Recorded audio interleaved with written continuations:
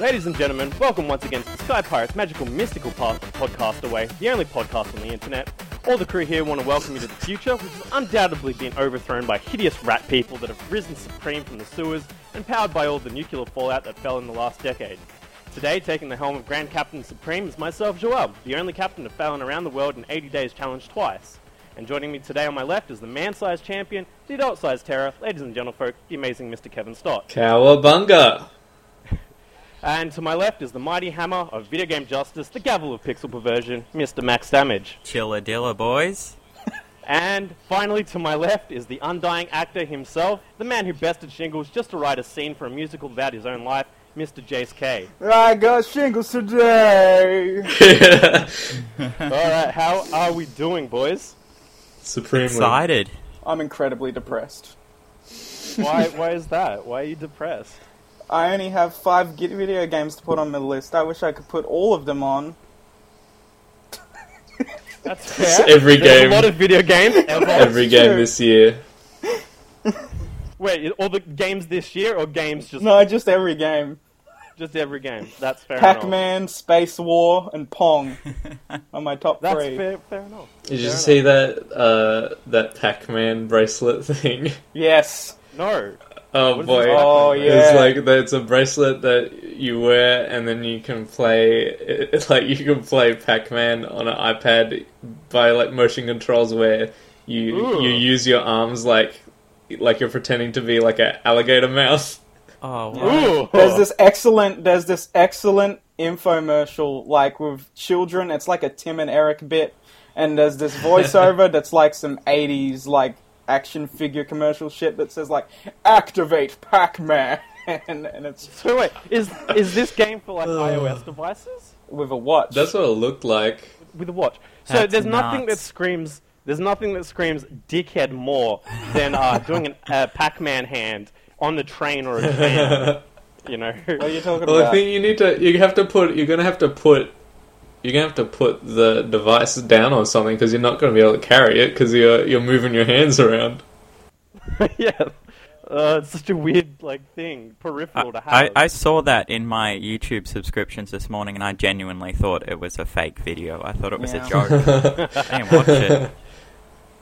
Oh man, hopefully this year will be an era which brings in a whole bunch of new peripherals, such as like the Virtual Boy and the Pac-Man bracelet.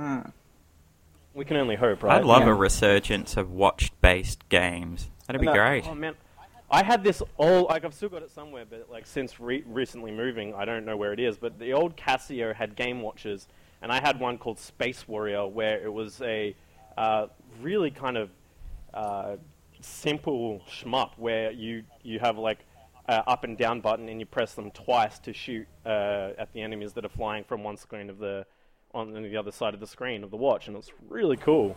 I want more That's stuff pretty like that. solid. What about Yeah. a Sonic game where you have to, like, put on a Sonic costume and run?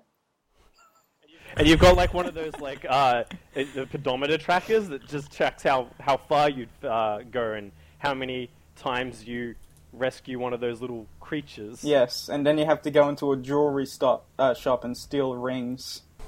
Live your life up and go to the special zone. The special zone is prison. Yeah. Oh, fantastic! So, what have we been doing? Anything special so far? Oh. I got my start as an investigative journalist. Nice, fantastic work. Kevin's been trying for years. He tried to join the police academy many times, but I think he went into the preconception that Police Academy was actually going to be like Police Academy the movie. But No. What else is it supposed to be like? How am I supposed to know if I'm fed all this misinformation? wow, there's no actual movies depicting the greediness of it. Did anyone have a good New Year's? What did you all do? Yeah. Well, I had a bit of a kind of like a thing at a house that we're house sitting. Had some drinks, played some fun games. Kevin rocked up at a very early hour, and it was mayhem until We were. the sun came up. I was at a different party. You know, you're at a hip Melbourne party when you hear people arguing about whether they should regulate Uber. And coffee. Absolutely. We were there for New Year's, and then we were looking on the maps. It was like, oh, it's only going to take like 15 minutes to get to Joey's. And it took like 40 minutes. Ooh, rough. So, yeah. But we got there, and then we had a good time. That's We good. did. We played some Jackbox Party Pack Ooh. number 2. Yeah, was that's pretty good cool. games. I'll talk about that a little bit later, but yeah, there's some fun games on it.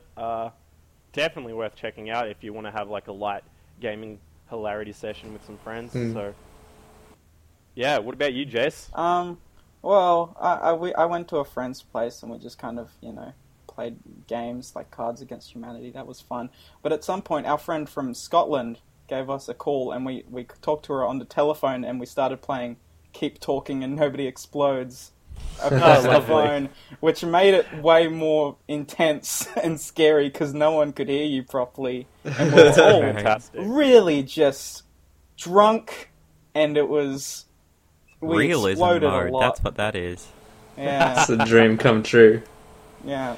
Did it get to a point when you were playing card games and such where it just wouldn't work? Because I know before Kevin got to our party, I was trying to play a couple of card games with a couple of drunk people, and it just would not work.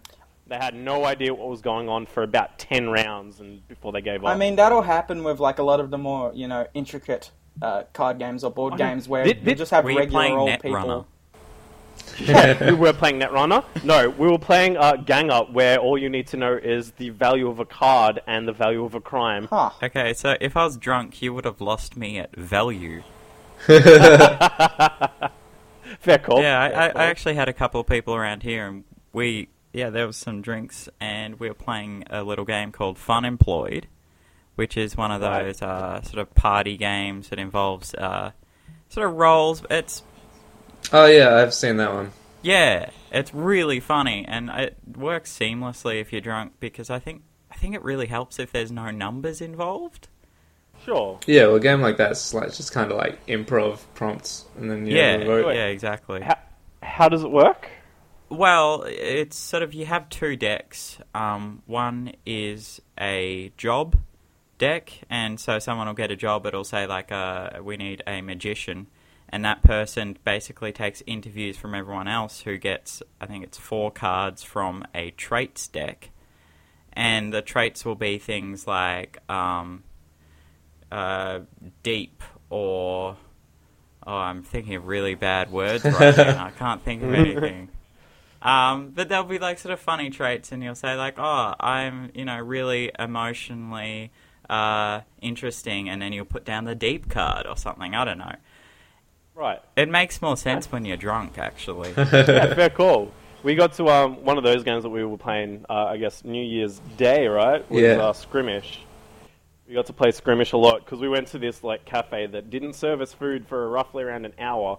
We didn't get the food, but during the meantime, while we were trying to wait, we were playing Skirmish, which is this 2-player. How would you describe it, Kevin?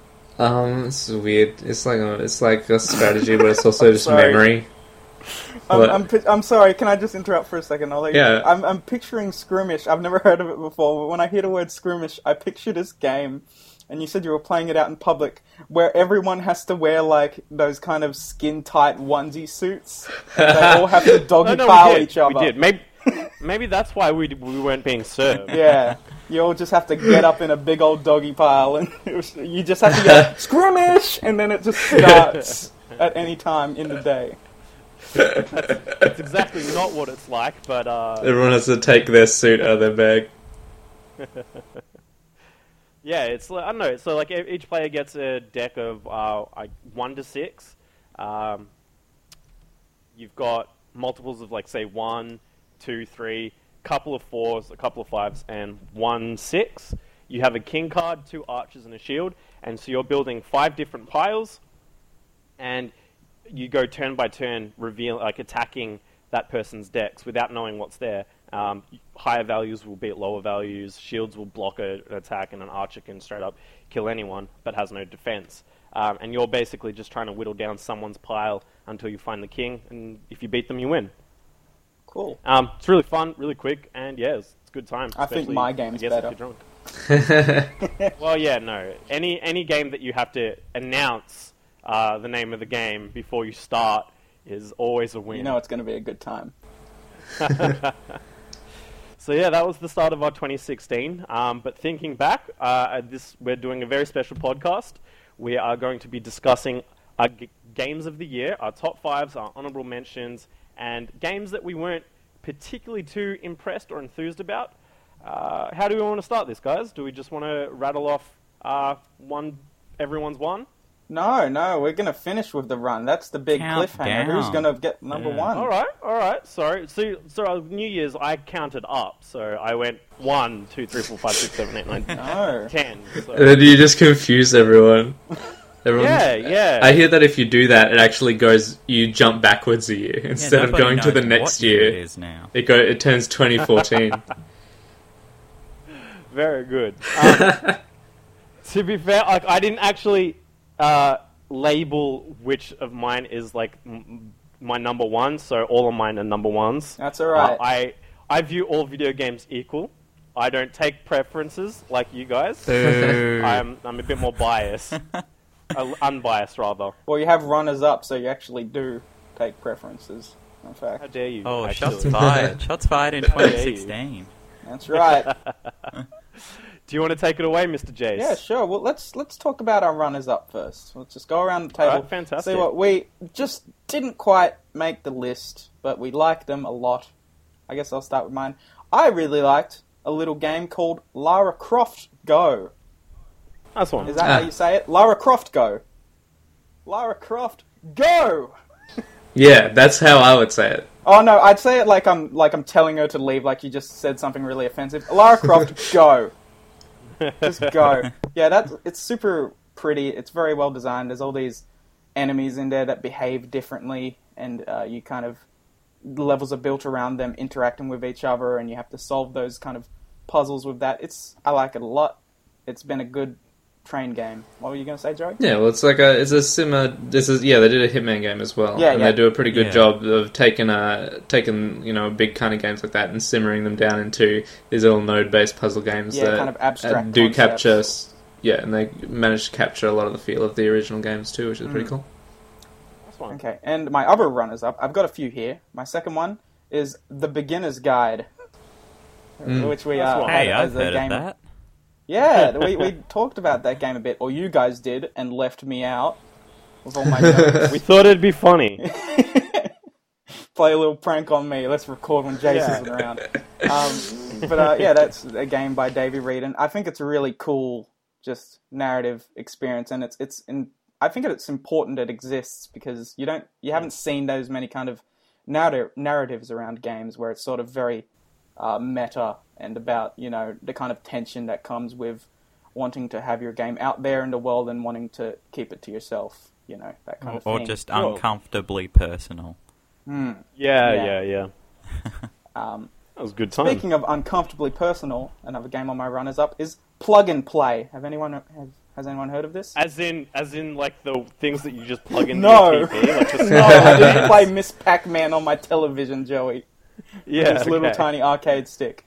No, it's a little independent game, a little tiny sort of art game. It goes for about 10 minutes. It's drawn by Michael Fry and coded by Mario von Rickenbach. And it's about these naked men, which I'm into. Good start. And they've got plugs for heads, like that you plug into walls. And they plug into each other, and they plug into each other's butts, and they run around. It's it sounds funny, and it is, but it actually it sort of relates to the nature of relationships and the longing for having a connection with someone in a way that I've never really seen that often before in games. At least So is there only way. like a few dudes, or do you have like a whole big pile of jiggling you dudes? go through different sequences when you press a button, and sometimes there's 2 dudes. And sometimes there's many dudes, and sometimes there's just a couple fingers. It's just a really, Right. I liked it a lot. It's like $2 or something. You should go That pick it sounds up great. if you like men with plug heads. And my last game, which it's not as funny as Plug and Play. It's very serious. It's called Freshman Year, which is a little game made with Flixel. It's almost like a little Twine game. It's by Nina Freeman, who also made Sybil, which came out on Steam, if you've seen that game, and it was illustrated by Laura Neltzer. And similarly to Sybil, it's a narrative game that depicts a really honest experience of being sexually harassed. And when I was playing it, and I'm never really scared of any games, not even horror games, but the game's only 5 minutes, and there's a scene, a sequence in that felt really scary to me. And I think it's kind of cool, kind of like the beginner's guide and stuff like that. I think it's a really great development that you're seeing more and more games explore sort of wide-ranging topics and themes, and I thought this was a good example of this. Yeah, well, it's nice to see that people are approaching, issues and topics like that, and it just kind of helps, make, I guess, the industry in video games a bit more like literature and proper media, and I'm excited to see where all this kind of stuff goes next, because it's becoming more prevalent now, Yeah, absolutely. I think we'll be seeing a lot more of these kind of experiences in 2016 and the years to come, I think. It's exciting times. Yeah. So those are my runners-up. I was just going to say, I was making fun of Joey before for, not wanting to order his, but, it's when games have become so diverse like that, it's really hard to compare something like that to... Yeah, it is hard. That's why I stress that these are, subjective lists. These are just what we personally think that we enjoyed the most, Yeah, absolutely. Doesn't matter if they're big or small. Who's next? Who wants to rattle off their next? I liked Resident Evil Revelations 2. I got it on cool. You talked about that quite a bit, huh? Yeah, well, it's one of the few games that I've had to play on PS4. Yeah. That's the episodic and it's one? Good. Yeah, it is. I got it after all the episodes already came out. Yeah, I haven't actually heard much about that game, really. It's just it's a small Resident Evil kind of thing. It's it's kind of split in the difference between 5 and 4 or something maybe, because you're still doing co-op, but one of your characters is mostly one of your characters doesn't have any guns. It's got That'd be pretty stressful. I mean, that would really make tension high at some points, right? Yeah, it does, because there's parts and where you have to split up and then catch up back later. I don't know. There's not really anything that interesting to say to it. They've got a funny, in the story, everyone has these little bracelets on them that if they get too scared, then the virus inside them activates and they turn into Chainsaw Man.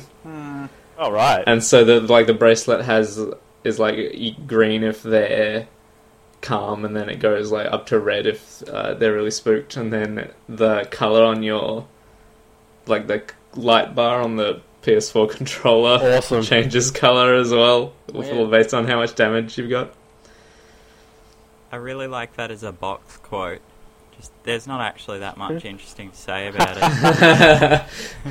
That's good. I've played a lot of the raid mode, and it's got a lot of interactive enemies. They've got fun weak points and stuff. There's guys that are kind of because just a standard first-person shooter enemy is pretty boring, because it's you just shoot them somewhere and then that's it. You probably kill them faster if you shoot their head. But in this game, we've got dudes who are like a scratch card, where you've got to blast all this gross skin off their different limbs to find out where their weak point is and stuff like that. So that's pretty fun. So I know we've talked about it before, but does it really kind of make it fit the Resident Evil 5? I think it was that whole swamp part where you're in the hovercraft and stuff. Is it a lot of stuff like that? No. Oh man, none of that Indiana Jones Explorer stuff. Yeah, that was the best part. It's got guns and stuff, but it hasn't got the same scrambling for gems and stuff and escaping in time. It seems like a Resident Evil game, pretty much. Yes, it's one of those. Which is, it's not necessarily a bad No, of thing. course not. It's it's a smaller one. They've not got it's the in betweeny off number one before they probably do some big stuff with 7. If it's in between, you could call it a Jill sandwich. Guys, Resident Evil. Thank you. No problem. So is it a bit more like I guess more like the originals where it's a bit slower paced and things pop out and zombies? Or is it Yes. Yeah, it's cool. mostly pretty linear. I haven't played that. I've enjoyed it. Mostly what I've just done is been cool. playing raid mode, which is just like they've got like 10 different maps, and then you go in and then you shoot a bunch of like lizard men in the face. Awesome. Oh man, are they talking about government conspiracies? 100%. Whoa. It's just straightforward. You get your guns, you go shoot some dudes, you unlock some skills where you have a bottle that you throw and then everyone gets electrocuted. It's good. Neat. Oh, nice. What else we got? Sock it to me, Kevin. I don't have anything else. All What's right. your runner-up? Yeah, I'll go. Yeah, sure. So I've got 4 on there. I'll keep them short and sweet. My honorable mentions go to Ark Survival Evolved. As far as like survival games go, this game is a ton of fun. I sunk like 400 hours or so into it.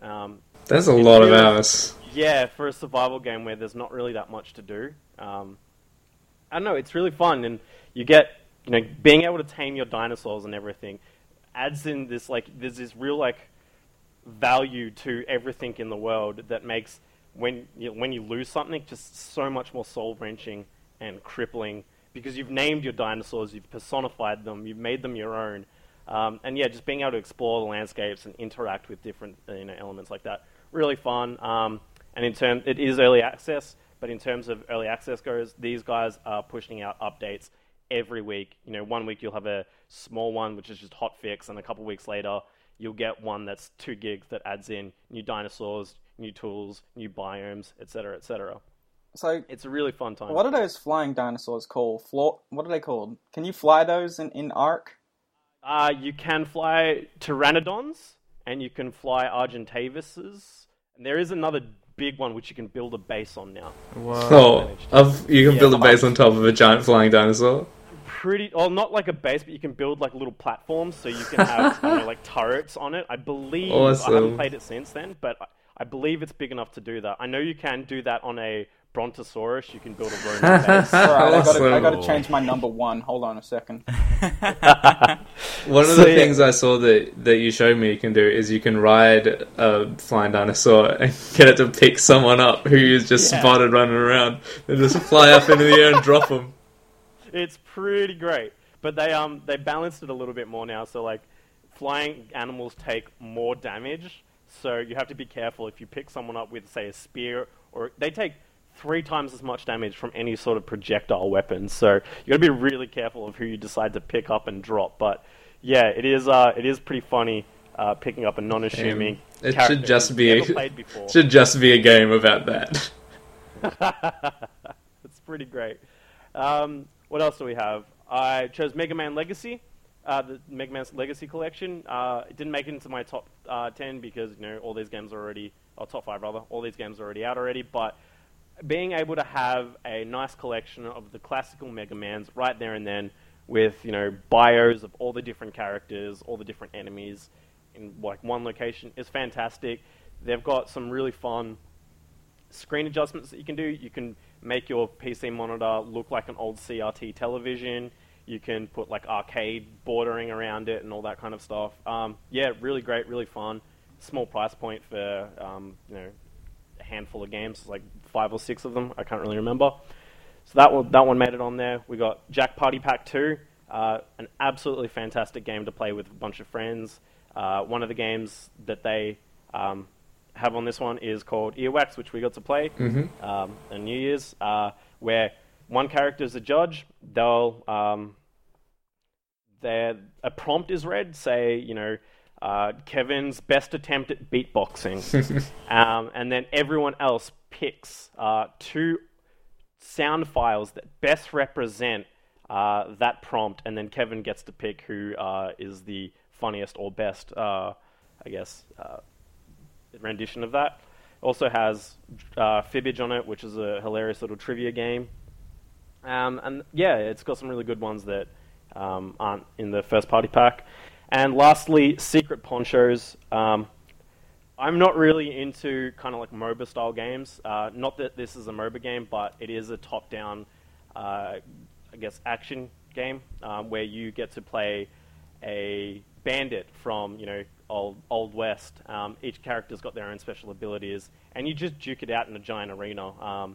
My favorite character is the old, like, the deserter. He's an old, like, Confederate soldier. His special ability is he gets to bull charge someone and has a really strong rifle and has a med pack. But yeah, really fun game, really amazing art style too, and it just came out of nowhere.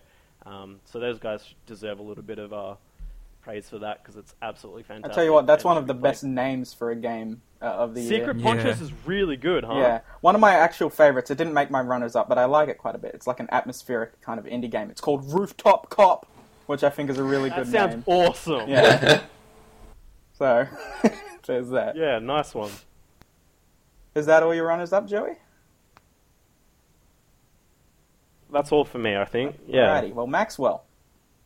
Alright, well, so I've got Verdun here, which I've talked about on the podcast. Like a great multiplayer first-person shooter set in World War One. Like not a very well explored era for video games. Yeah. And yeah, I don't really have much to say about that. I'd also I did see this. Sorry, you go. Oh, sorry, I did see this amazing video of just how like the machine gun works. The old Lewis guns and everything. But yeah. Being able to actually set up positions and mount your machine gun and being able to suppress an entire enemy charge seems like a fantastic kind of experience and seems really fun and proper. Yeah, I think out of all the games that I've got to talk about today, like it's the one that made me grit my teeth the most. And just feel like, the whole world is just blowing up around you while you're in this mud-filled puddle in the middle of no man's land, just trying not to get shot. Like Sounds perfect. Yeah, it captures...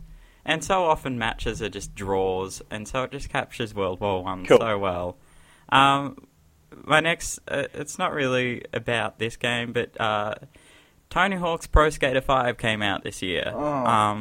By all accounts, it's a steaming pile of dog shit, but it did prompt me to kind of look at it and say, I kind of like the look of that. And I went out and bought Skate 3 instead. Good job. Right. For basically just a pittance. And I sunk a lot of time into that and eventually ended up buying a skateboard and breaking one of my wrists. So thanks, Tony Hawk's Pro Skater 5. That's pretty great. Yeah, but actually, like, Skate 3 was one of the best gaming experiences I had this year. It's it was really just good. so, like, zen-like, just to nail down some tricks and do some, some sick flips and stuff. Is Spider-Man in it at all? Spider-Man is not in it. That's so unfortunate, because he was in number 3, and I have very fond memories of that. It's also Boba Fett's in that one too, so suck it, Skate 3. And that's a game that apparently, I think it came out in like 2011, and apparently it still sells pretty well. They still had brand new copies at EB Games, and yeah. Good for them. Hopefully we'll see a resurgence. Hopefully we'll see a new Skate one day. I've heard rumblings that they're working on 4, Yeah, so nothing announced yet. And then my last mention, most of my top 5 games came out in basically the fourth quarter of 2015.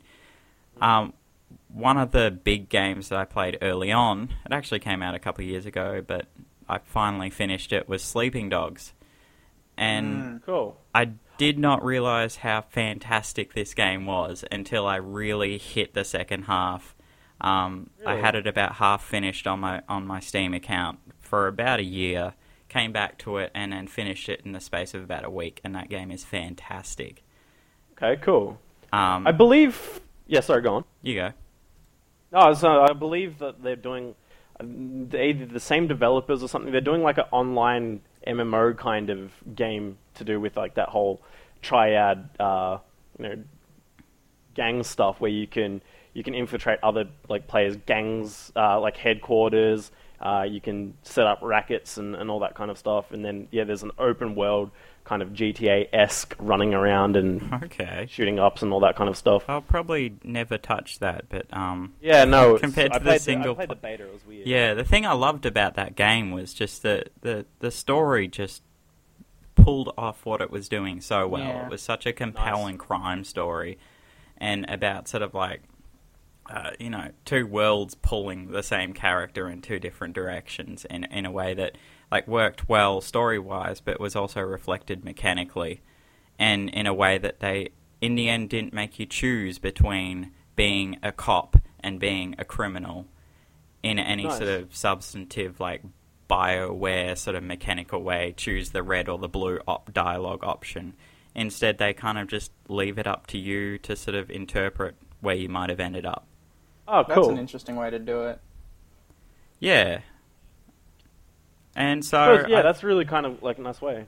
I think that'll probably bring us to the main event, right? Ding ding, round 1. Number Number 5. Who wants to start us off? Yeah, you go first. We'll All just do it right. in this order. Sure. Yeah. I'm not used All to right, going first. fine. Usually I go last. So I'm like, oh, look at me. I'm in charge. All right. Project number 5 is Project Mirai DX, which is a game with Hatsune Miku in it. She's a little robot girl who sings to me and makes me feel less lonely. Aww. I've always had a lot of trouble with rhythm games. I tend to get really frustrated whenever I play them. Yeah, sure. And I never feel like I get good enough at them to advance really far in them. But this game, which is a rhythm game, had a really smooth progression, which kind of eased me into getting better and better at hitting the buttons to the rhythm as I played every day until Cool. I felt like really cool, like I was playing on expert and like hitting the buttons like crazy, like I felt like a DDR like guy moving around like a madman. And it's also a really good introduction into sort of Vocaloid music, and it gave me an appreciation for how gosh darn catchy a lot of that stuff is. I really liked sure. it. It's the one game I played pretty much throughout almost the whole year. It came out in the latter half of the year, but I've been playing it like daily. It's a lot of fun. What consoles? It's on the 3DS. Oh, nice one. Yeah. So, do you feel like after this you can tackle the new Guitar Hero? No. It doesn't have cute robot Japanese girls singing to me about how much they love me. How am I meant to enjoy it?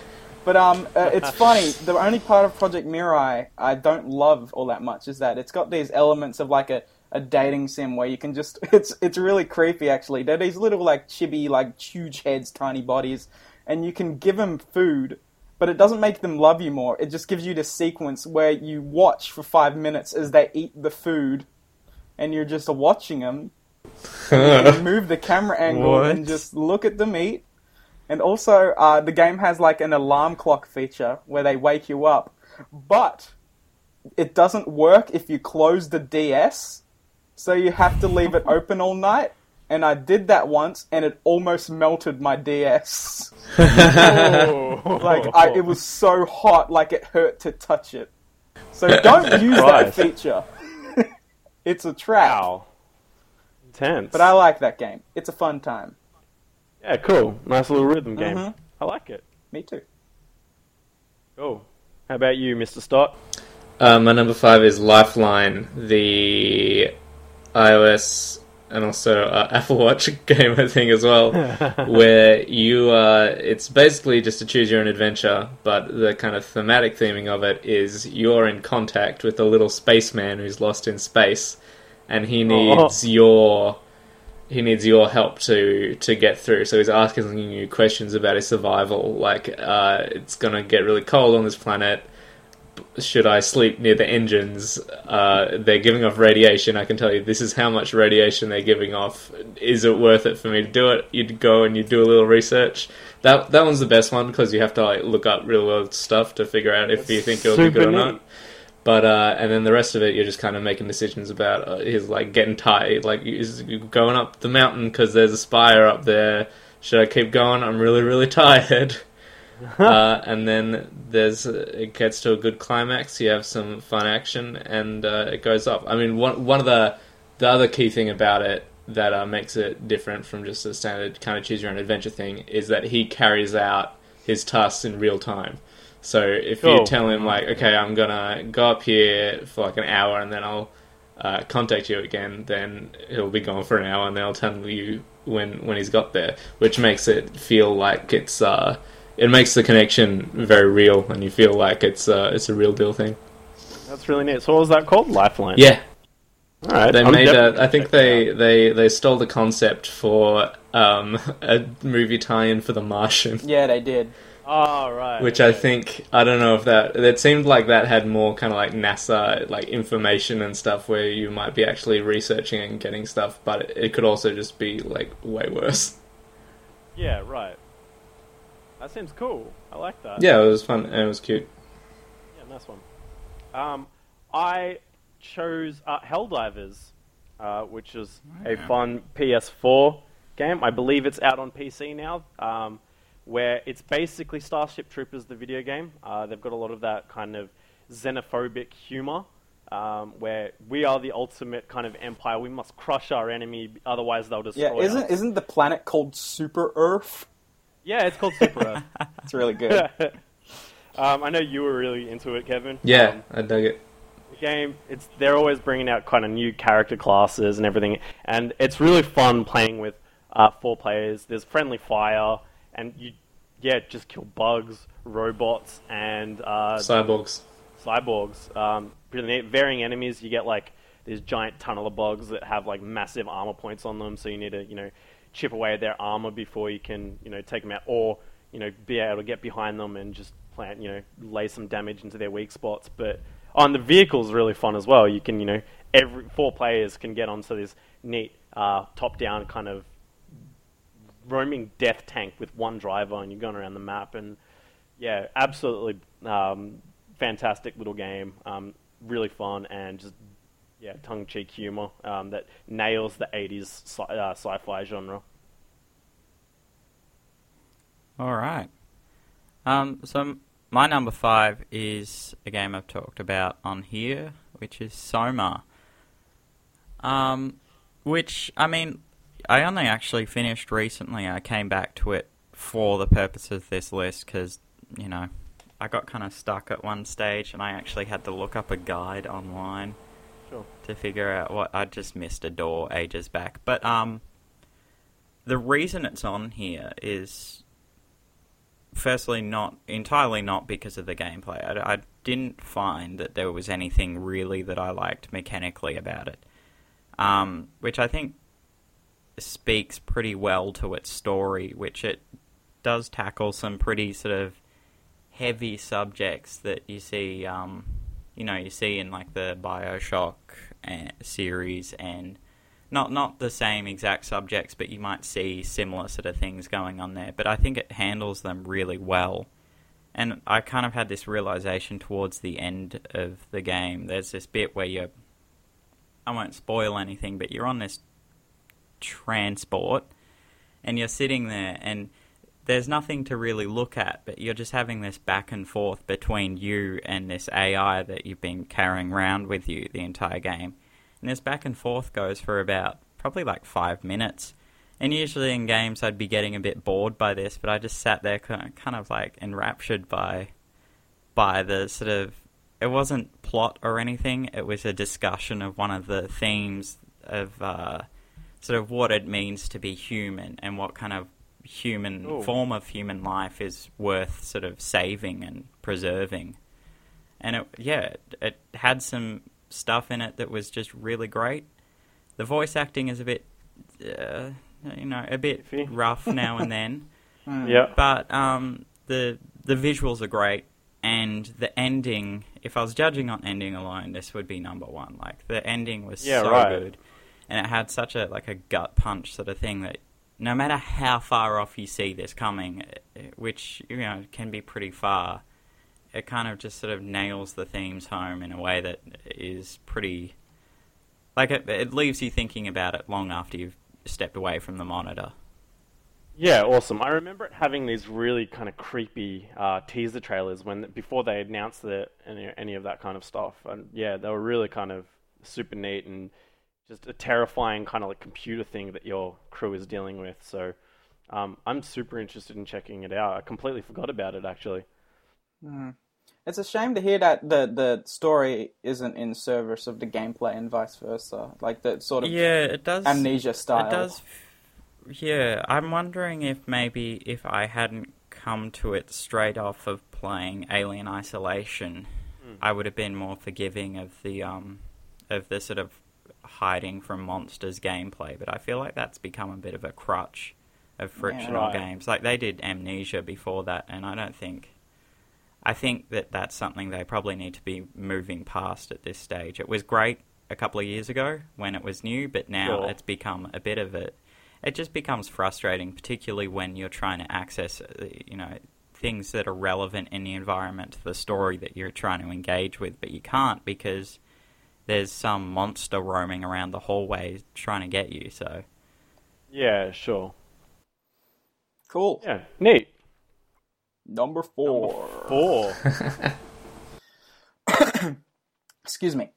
Downwell. Good choice. Yeah. I love Downwell.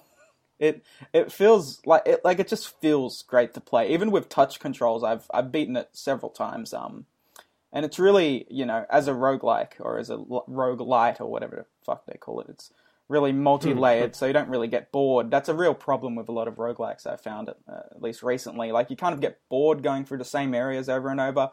But with Downwell, as you get better with the game, you can kind of... It presents you... What you kind of discover through playing the combo system, which is when you kill enemies without touching the floor ever. And that combo stacks up as you kill enemies and you get rewarded with monies.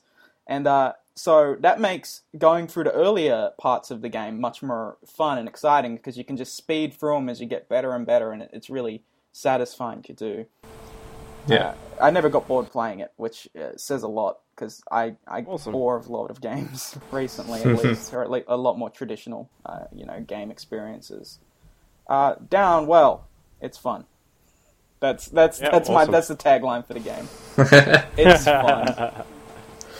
My number... it's Stott, actually. Wrong one. I'm sorry. Yeah. My number 4 is Grow Home, which was free on PS Plus this year.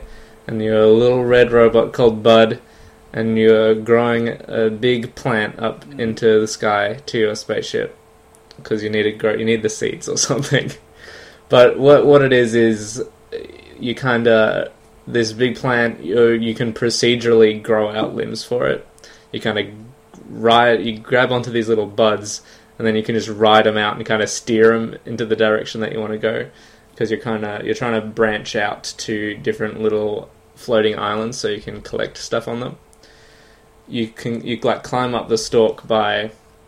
It's all about kind of movement mechanics. You climb up the stalk by holding like the triggers to grab with your hands, and so you're kind of going 1, 2, 1, 2, like dragging yourself up.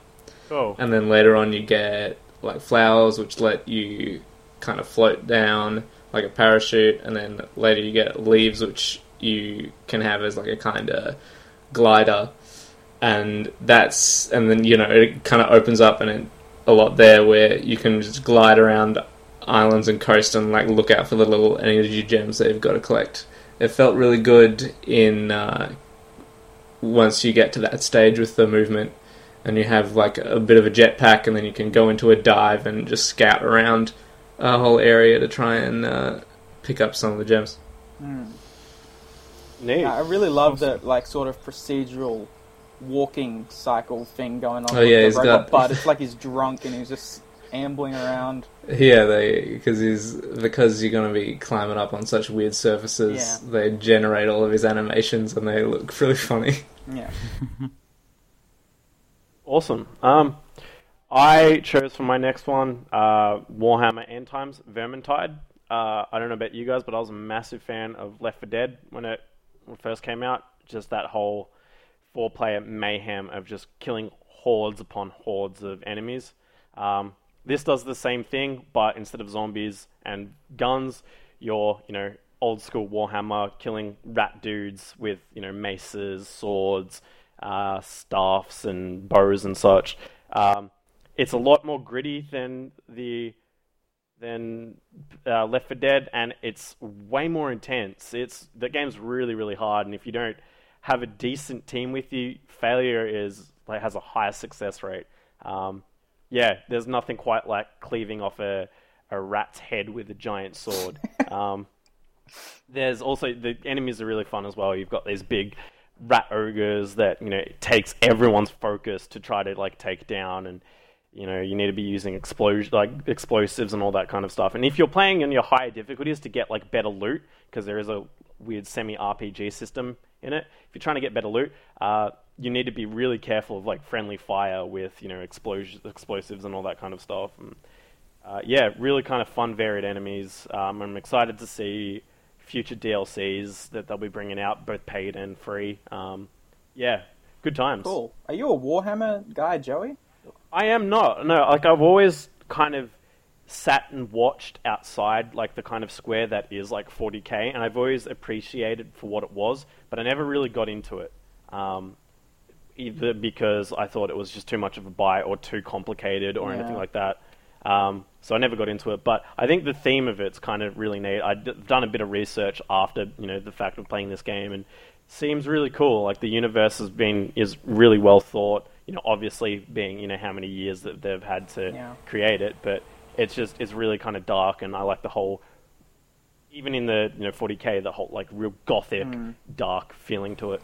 This gave in some fun dudes, because they're rats. I like how it sounds in Vermintide, how they're it's different thematically from Left 4 Dead because they're organized in a way that zombies aren't. Yeah. They have little battalions, and they play horns and stuff when they're marching along together. Yeah, and then you can hear them the guys in the armor. I don't know what they're called. I really can't remember. But you see them. You can see troops of them, just their little platoons, and you can hear them yell "Company halt," and then they'll stop, and then they'll just start coming and trying to attack you and everything like that. And storm vermin, that's what they're called, and that's super cool. And then the gutter runners and the pack masters and globadiers, and really fun, really fun. It's worth playing with a bunch of friends. Sounds great. Yep. So, for my numero 4,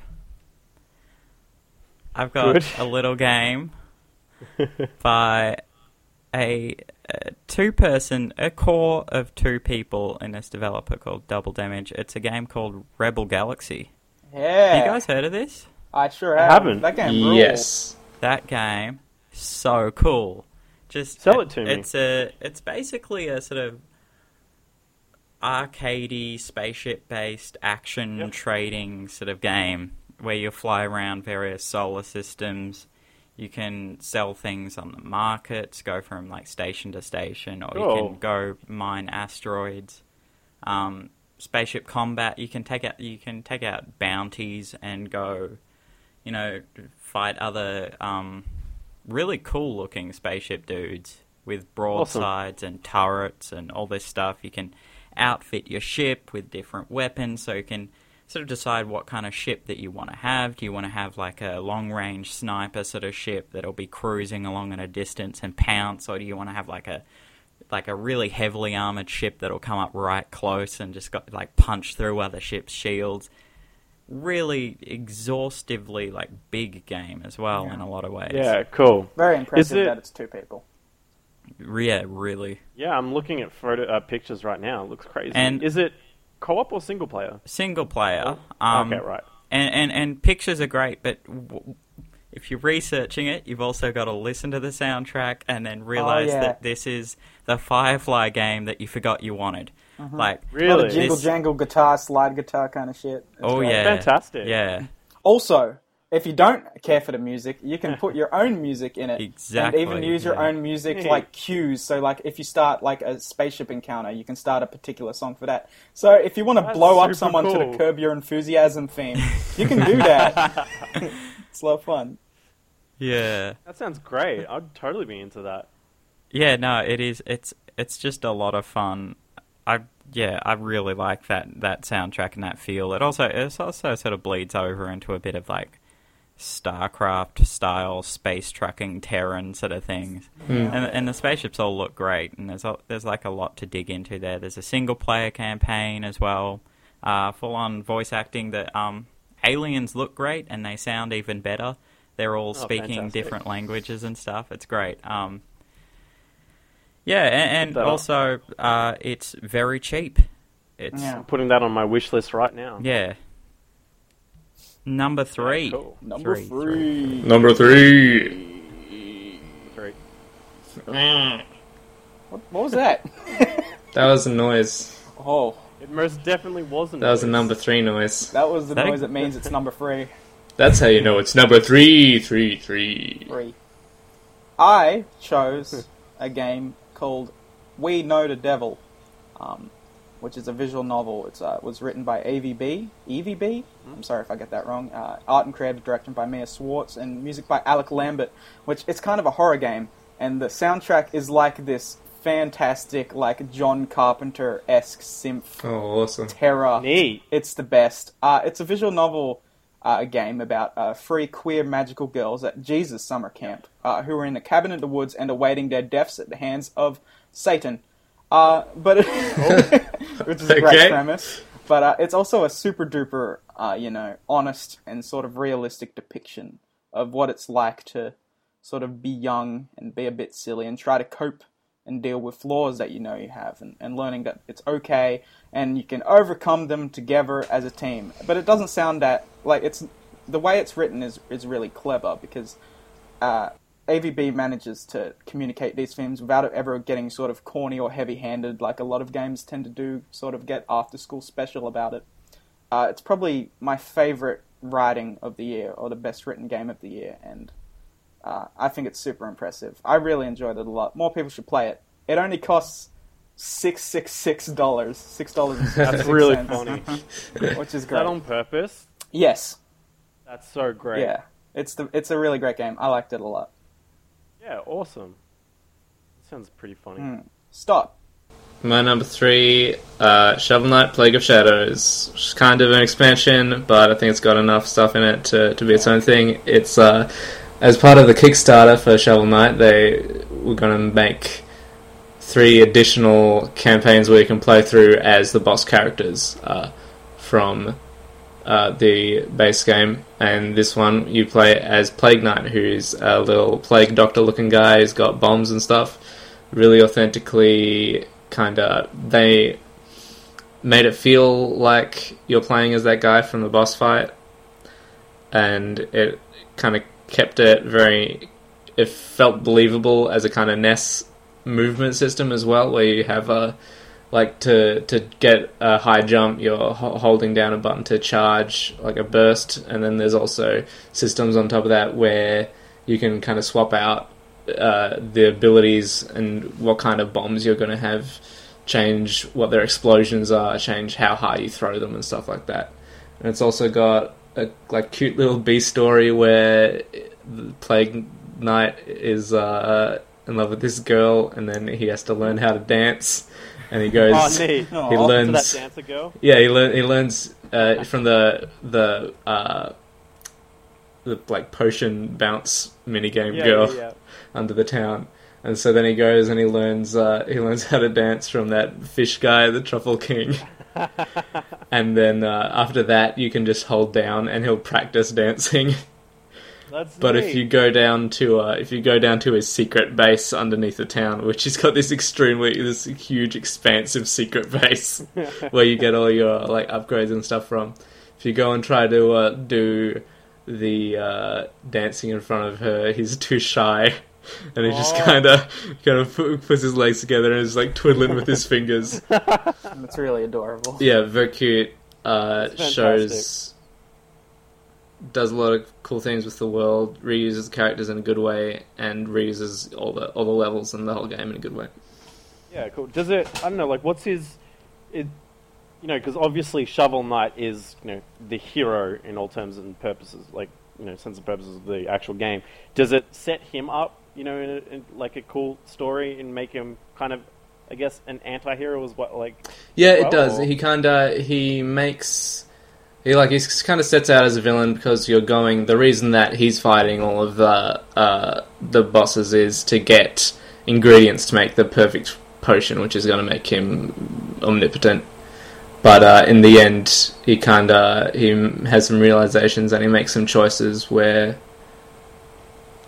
he becomes a kind of anti-hero. It's weird because it's like it doesn't strictly happen, and they have said that they're not sure, but it doesn't kind of strictly happen in the same world that Shovel Knight story does.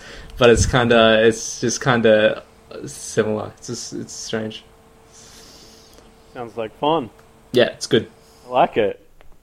What did I go? I went for one of the big AAA boys.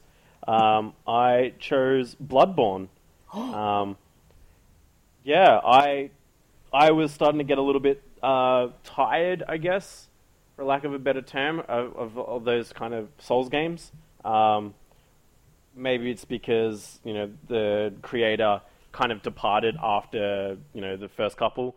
But he, returned and made Bloodborne a really refreshing, brutal action game. I don't think it really needs any introduction or anything like that. I just like the fact that it just completely flipped that kind of genre on its head, made it fast-paced, made it less defensive, and really rewarded you for just attacking non-stop. But having said that, it still requires you to think about your enemies, to think about what they're going to do and how, you need to interact with them. But just this time, you're not behind your shield while you're watching it. You're constantly darting around and scrambling for your life. So, yeah, fantastic, dark, brutal, and amazing. It's got a very neat kind of theme that you don't see a lot of games about, where you've got giant disease-ridden crows that you're fighting and stuff like that. The whole world revolves around blood. Blood was used as a medicine. It was used, in a day-to-day life, but it also made you, you're using this beast blood that's, I don't know, it came from this kind of eldritch kind of world. It corrupts you and it makes you bad the more time you use it, every time you use it, but it's also a medicine as well. So, fun, awesome theme, fun game. Lots of different kinds of werewolves. Yeah, there are. And different enemies as well. You've got your beasts, and then you've got these eldritch beings that are really gross and terrifying. Not to mention, all the weapons look fucking cool. The weapons are great, and the fact that you can transform it into a weapon that has a very different skill set and move set, and forces you to learn how to use them then. Really good. Which makes me really hopeful about the new Dark Souls, because they're taking a bit more of an approach to their weapons like that. You've got different stances that you can use your weapon in, and vastly changes gameplay. Yeah, I'd say Bloodborne, probably best top hats of 2015. Definitely. For real. Yeah. Definitely. Sorry, Assassin's Creed Syndicate, but I've got to choose these things. In all seriousness, I would say that out of all the games this year that came out exclusively for the PS4, that was the one that made me kind of wish I still had one. But Yeah, right. because people were talking about that game so much. Oh, and apparently, with the new DLC, it's new weapons, new campaign, and it's supposed to be, refreshing again. It's supposed to be really, really good, so... Yeah, I still think it's really bizarre that the Souls games and stuff like that got really popular, because those games always seemed for a long time like they were very niche, sort of... Yeah, exactly. And then it got huge, and I feel like we're living in a bizarro universe where everything is wrong. Well, I think it's just because people were longing for, this really kind of hard action game that's not just all cutscenes and QTEs and everything like that. It requires a real skill to play it, and And I think they're very community-based games as well. A lot of people talking oh man, maybe we should, how do we beat this boss or something like that, and there's a secret here, which is always fun. That's the thing. It really encourages you to that experience where you find something really cool and you're hey, check out my character. I found this, and I love those type of games, and they nailed it. They did it really well. Just bought Dark Souls 1 in the Steam sale. Dark Souls 1's a very good time. It kind of started losing me in Dark Souls 2. It just wasn't it wasn't, the levels weren't as well designed, and just didn't have the same kind of feel as Demon or Dark Souls. The main disappointment about buying it now, it looks great. I've only played probably about half an hour, but is that I'm not, everyone's finished talking about that. It's been discussed. Yeah, sure. I'm sure there's still conversations going on in corners of the internet somewhere, but like the main bulk of the conversation has happened years ago. Where, if you look back to, I think it was about March when Bloodborne came out, like everybody was talking about this game. Non-stop. Yeah. Everybody, and it wasn't just, let's talk about what's good or what's bad about this game. It's like, let's discuss the mysteries. Let's try and understand how it actually works. Yeah. What is inside? That sort of thing. Yeah, sure. Well, no one's discussing Dark Souls. They're all discussing Twitch plays Dark Souls now. All the best players. Well, hopefully you'll need to jump onto the Dark Souls 3 bandwagon when it comes out. Yeah. Hopefully I'll pick up on Dark Souls 1 and see how I go with 3. Yeah, it seems like the best way to play those games is to kind of be in the eye of the storm there, where everyone's and playing also, them. if you go into it blind, you don't have to rely on game facts or anything like that. You get to explore and experience the world for yourself. You get to build your character the way you want him to, and learn from your mistakes and improve on that. And the experience is so much better when you go into it with absolutely nothing. Yeah. Well, Totally worth doing. my number 3, you might be looking for it. You might not see it. It's because it's Invisible. Invisible Inc. That's a great game. Such a good game. And it's also... Have you heard about this? Yeah, the latest one. It's the most recent one to get on my list. And I've only played probably not quite enough of it for it to be my third favourite game of last year, but it's just so good. And it has just such a Moorish quality to it. So, Invisible Inc. is basically... it sort of resembles XCOM, the most recent, the Enemy Unknown and Within ones. But it's made by Clay Entertainment, who have they did like Don't Starve and Mark of the Ninja, so it looks stylistically very confident and colourful. And there's actually an opening cutscene at the start that's just stunning, and it really sets the mood for a sort of basically what becomes a turn-based cyberpunk sort of stealth game, where you're picking different locations around the world to go sabotage or steal from corporations that you're sort of having this sort of insurgency against. It's really cool. It's definitely has...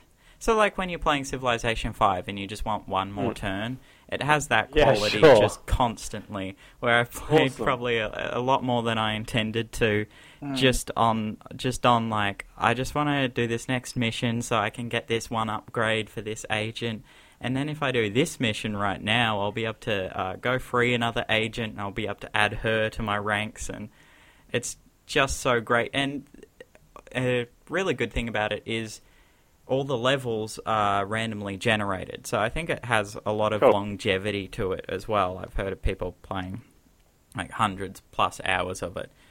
And it has some really great sort of stuff of like hacking safes and doors and cameras and sort of fighting against sort of malicious demons that'll try and attack your like hacking skills, and it's just fantastic. And I think if I'd played more of it, it might actually have moved up my list a bit. But I was a bit reserved about putting it any higher than I did. Yeah, right. Is it fully released, or is it? It was out. in early access. It's out. It's okay. out, yeah. Okay. Cool. Yeah, it looks absolutely stunning. Yeah, it looks great. For them being able to do all that. Cool. Yeah. Number 2. Yeah. That one's not as exciting as Yeah, it's like understated. Yeah. Maybe you should say it like number 2. Okay. Yeah? I Yeah? could do that. Come on. Number No, but 2. you're- 2. Number 2. my number 2 is Super Mario Maker. Good choice. It is. And I think the reason this game works, you know, in comparison to other level creators like Little Big Planet and stuff like that. I know they're kind of a different thing, but, you know, it works, aside from, like, the really, really, like, incredibly designed interface for designing levels, it's like a Mario game, and everyone knows how to play Mario, so it sort of gives you this level editor, and, you know, using the familiar language of the Mario games, it kind of gives you a jumping off point to relate to, and because you already know what makes a Mario level fun, in most cases, it then gives you the flexibility to do whatever you want and expand upon those foundations and just make crazy shit that leads to sort of new possibilities to how the game behaves and how the player must adapt to all those situations that are presented as a result. It's plus, you know, it's just fun to play Mario, you know. It seems like a really good tool for like game designers and level designers. So like, how did you, you know, like, I don't know how to say this, but like not being like a level designer or a game designer or anything like that, was it accessible for you? Was it interesting? Did it really kind of make you interested in all that kind of stuff? Absolutely. I've never designed levels before, but I had so much, like, it's just fun to use the level editor. And so, like, most of my levels I've built, I started off like, okay, what would be a fun Mario level? So I start off with, okay, springs. I'll make this level centered around springs. So start off, do a few easy little bits with springs, and then it gets harder as the level progresses. And you start to learn more about, okay, will the player be able to understand if I put a Koopa here, you're meant to kick this block to get, you know, an item out of there and stuff like that. It's really, you're right in that it can be definitely an interesting learning tool for learning how to design levels and stuff like that. Awesome. And plus, you know, being a Mario game, it's fun, and you can do an infinite amount of playing Mario in this. You don't have to stop. And I will say, right now, this is from me, it is the best 2D platforming Mario game since Mario World. And, really? Yep. It is. That's fantastic. My opinion is rule. It's not. They're not going to count it. Double blocked. I'm king and lord. Mm-hmm. How's it gone since it came out? Has it gotten has the community gotten better at making interesting levels? Yeah, I mean, when the game came out, it was just a lot of don't move. Here's an autoplay level, but that seems to have been weeded out a whole lot, and it's now just more and more focused levels that are more and more fun to play and less jumbly shit. Of course, you're going to get at least a little bit of just awful child that is 5 years old playing this, that somehow uploaded this level. You're going to get that to some extent. But there's a lot of really fun levels out there, and they've continued to update it and support it, having a better level browser that you can use in your internet, in your Google Chrome, and bookmark levels there to play later and stuff like that. You can follow creators. It's just great. It's the best. I love it a lot. Yeah, it's one of the games that I really, because I don't have a Wii U or anything, but I really want to pick one up just to play that game. It seems like I'd have an absolute blast and spend a lot of time just fucking around on, you know, lots of people's levels and really enjoying it. Yeah, absolutely. I couldn't recommend it enough, you know. So that's mine. Nicely. Kevin. My number 2, Batman Arkham Knight. It's one of those Batman games. This time the Batmobile's in it. The kind of Batman part and the Batmobile part of it don't really gel, but it's still more Batman. He has sick new powers where you can do multiple silent takedowns at once. There's a bigger city. You get to fly around more. That's it. It's good stuff. You've really sold me on this, Kevin. Wow, I know. I'm exhilarated. The world is really cool, and I always like seeing all those really weird Batman villains just come to life, and it's really nice. My only I guess gripes with that game is the platforming that you get in your car. It just didn't really work with me, and whatever I tried to do, I'd always just mess it up, and feel like I was bad. They had the Batmobile, but there is not really a place for it in the design. Batman can already get around just by gliding everywhere, so you don't really need it. And so then they put in all this stuff that you needed the Batmobile for, and it felt really weird.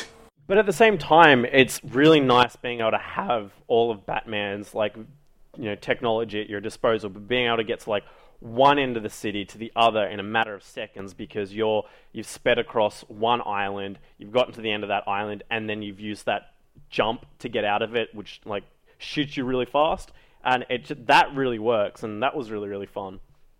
It was just being able to call it from anywhere and being able to like dive off a building, press a button, and then you land in the Batmobile. That's great. Of course, that happens. Of course, that's what Batman can do. Yeah. And being able to come up to an edge or something, or to between one of the breaks in the islands, and then just Batman just launching out of it into the air.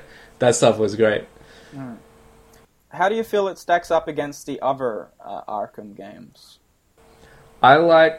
I think it's probably second. I like Arkham. Like, this is not the normal opinion, but I like Arkham Origins best because apparently, what's your gripe with it? Like, was it buggy or something at launch?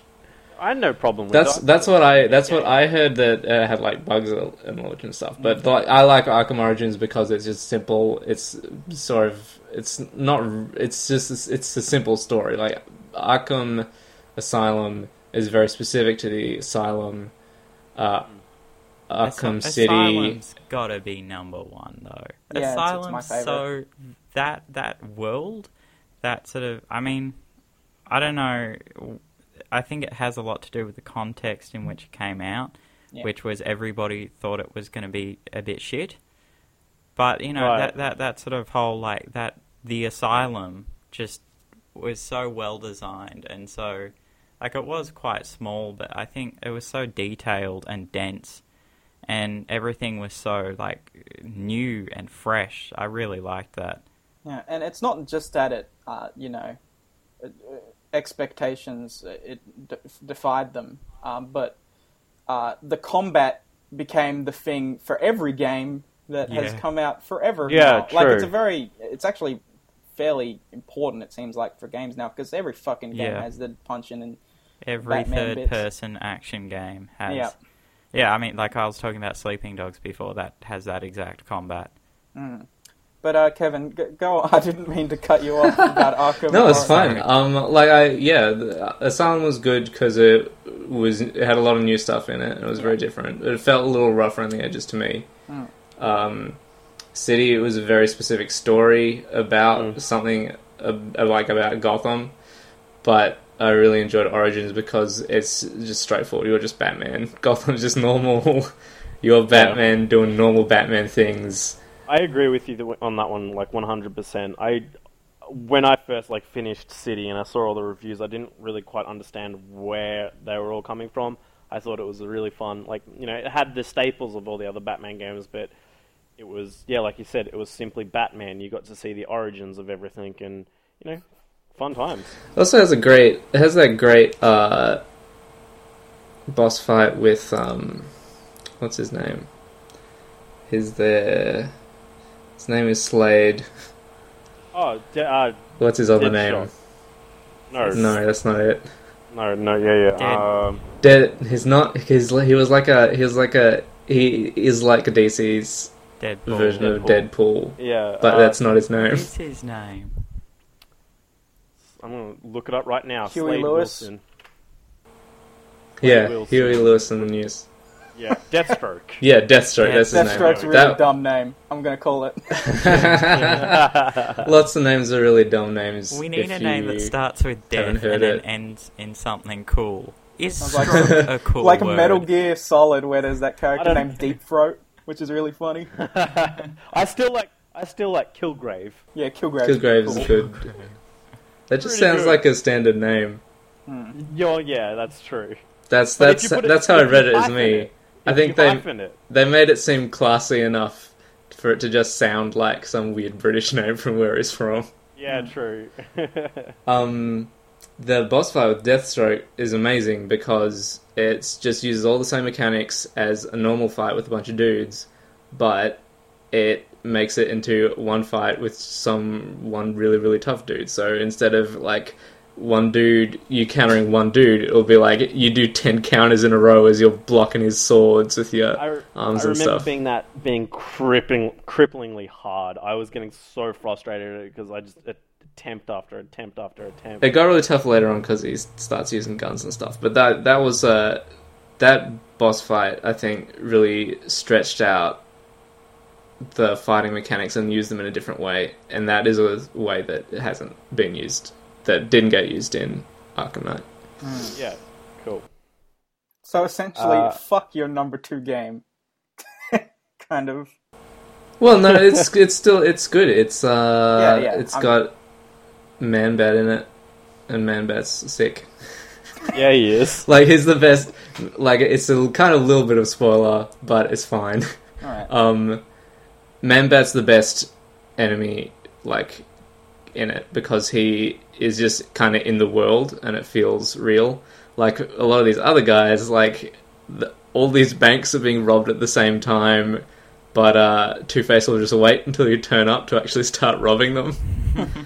But with Man-Bat, he first appears by you're just grappling up a building just like any other time, and but at the top, instead of just launching off, you get stopped and Man-Bat comes out and he spooks you.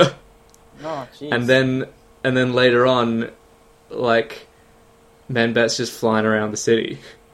And you need to use your sonar and everything. Yeah, you need to kind of, you just like gliding down onto him to kind of inject him and cure him. But it feels really good because he feels like he's part of the city. He's not something there that's waiting. There's not a mission waiting for you to activate him. He's just part of the world. Yeah, I guess Firefly kind of did the same thing, but like not so much like that. But you get to like a burning building, and he's there just causing mayhem and stuff. Yeah, well, they all have that. All the kind of side quests have that kind of thing where there's like a visual or a sound indicator so that you kind of know when you're getting close. Yeah, like I thought it was on time. I played the Season of Infamy DLC as well that came out really recently. All of the other DLC is like kind of weird self-contained adventures with Batgirl and Robin and stuff. But this one is just more, and like a Batmobile racing track based on the 80s movies. Just like what, like it's I guess a cool thing, but it's not what, like it doesn't connect to the game in any way. Whereas Season of Infamy is like just another wheel of kind of villain side quests for you to do. And they were pretty good. Nice. There's like Mr. Freeze, and the whole world gets frozen for a little bit and you do some stuff. There's Mad Hatter, who like shrinks you down inside a pop-up book and makes everything all cel-shaded, and you fight some dudes.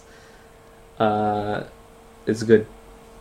It's cool. I loved it. I really enjoy those games and being Batman and using all the gadgets, so it was enjoyable to do it again. It's nice to do it one last time. It seems like it'll be the last entry, perhaps.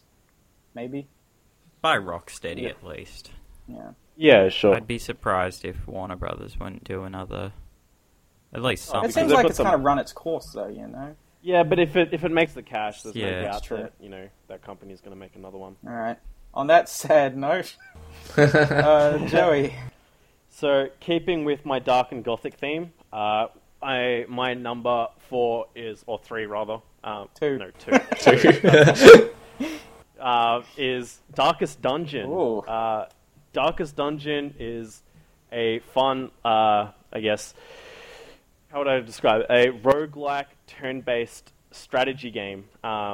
It's 2D, and you basically you have a party of dungeon explorers who are trying to uncover the mystery of your family's estate by exploring the bowels of this manor that has made your forefathers insane.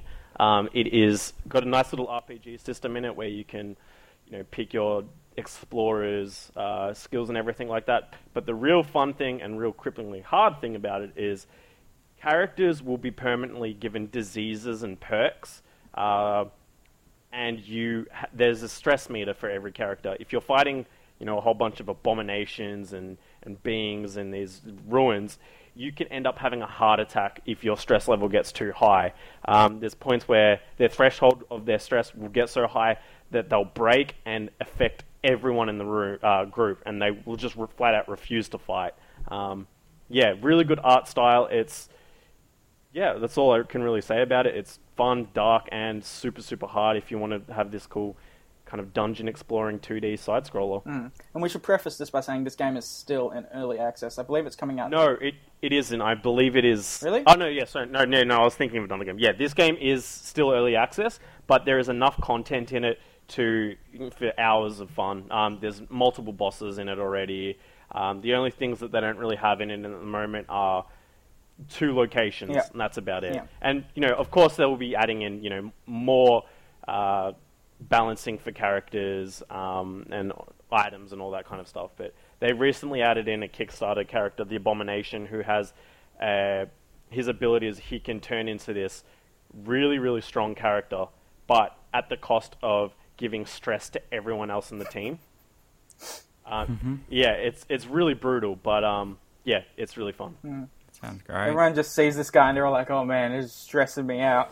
He's just a normal guy, right? And then you click his ability and he transforms into this gross abomination. Yeah, I mean, that is and just everyone. Yeah, and then everyone's like, "Oh my god, what's happening?" And so yeah, you have points where that happens. He transforms, and then your cleric's just like, "Oh god, woe is me. We're all gonna die in here," and then just refuses to just heal anyone. Oh, You're like, "Oh my god, no, everything is fucked." So yeah, your characters die. It's permadeath. Yeah, and it can be pretty heart-wrenching when you've got a really strong team of all these cool characters, and then all of a sudden they die, and you start with these shitty other characters that you have back in your town. Cool. They have some really fantastic boss fights as well. So I know there's this one witch that will put every round she'll put one of your characters in her cauldron to try to cook it, and you have to destroy the cauldron to get that character out before you can start attacking her. Otherwise, he's slowly counting down to dying.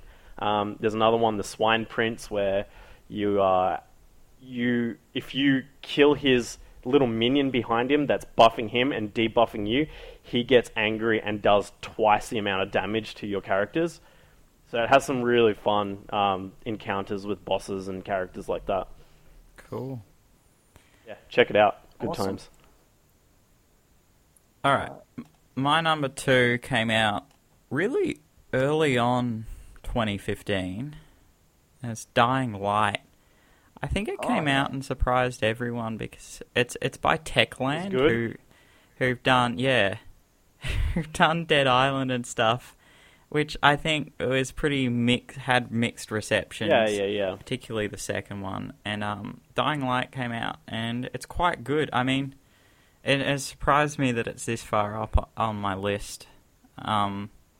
I think, and more than anything, it's a testament to how games become more than a sum of their parts. Like, everything about this game is just good, but not great.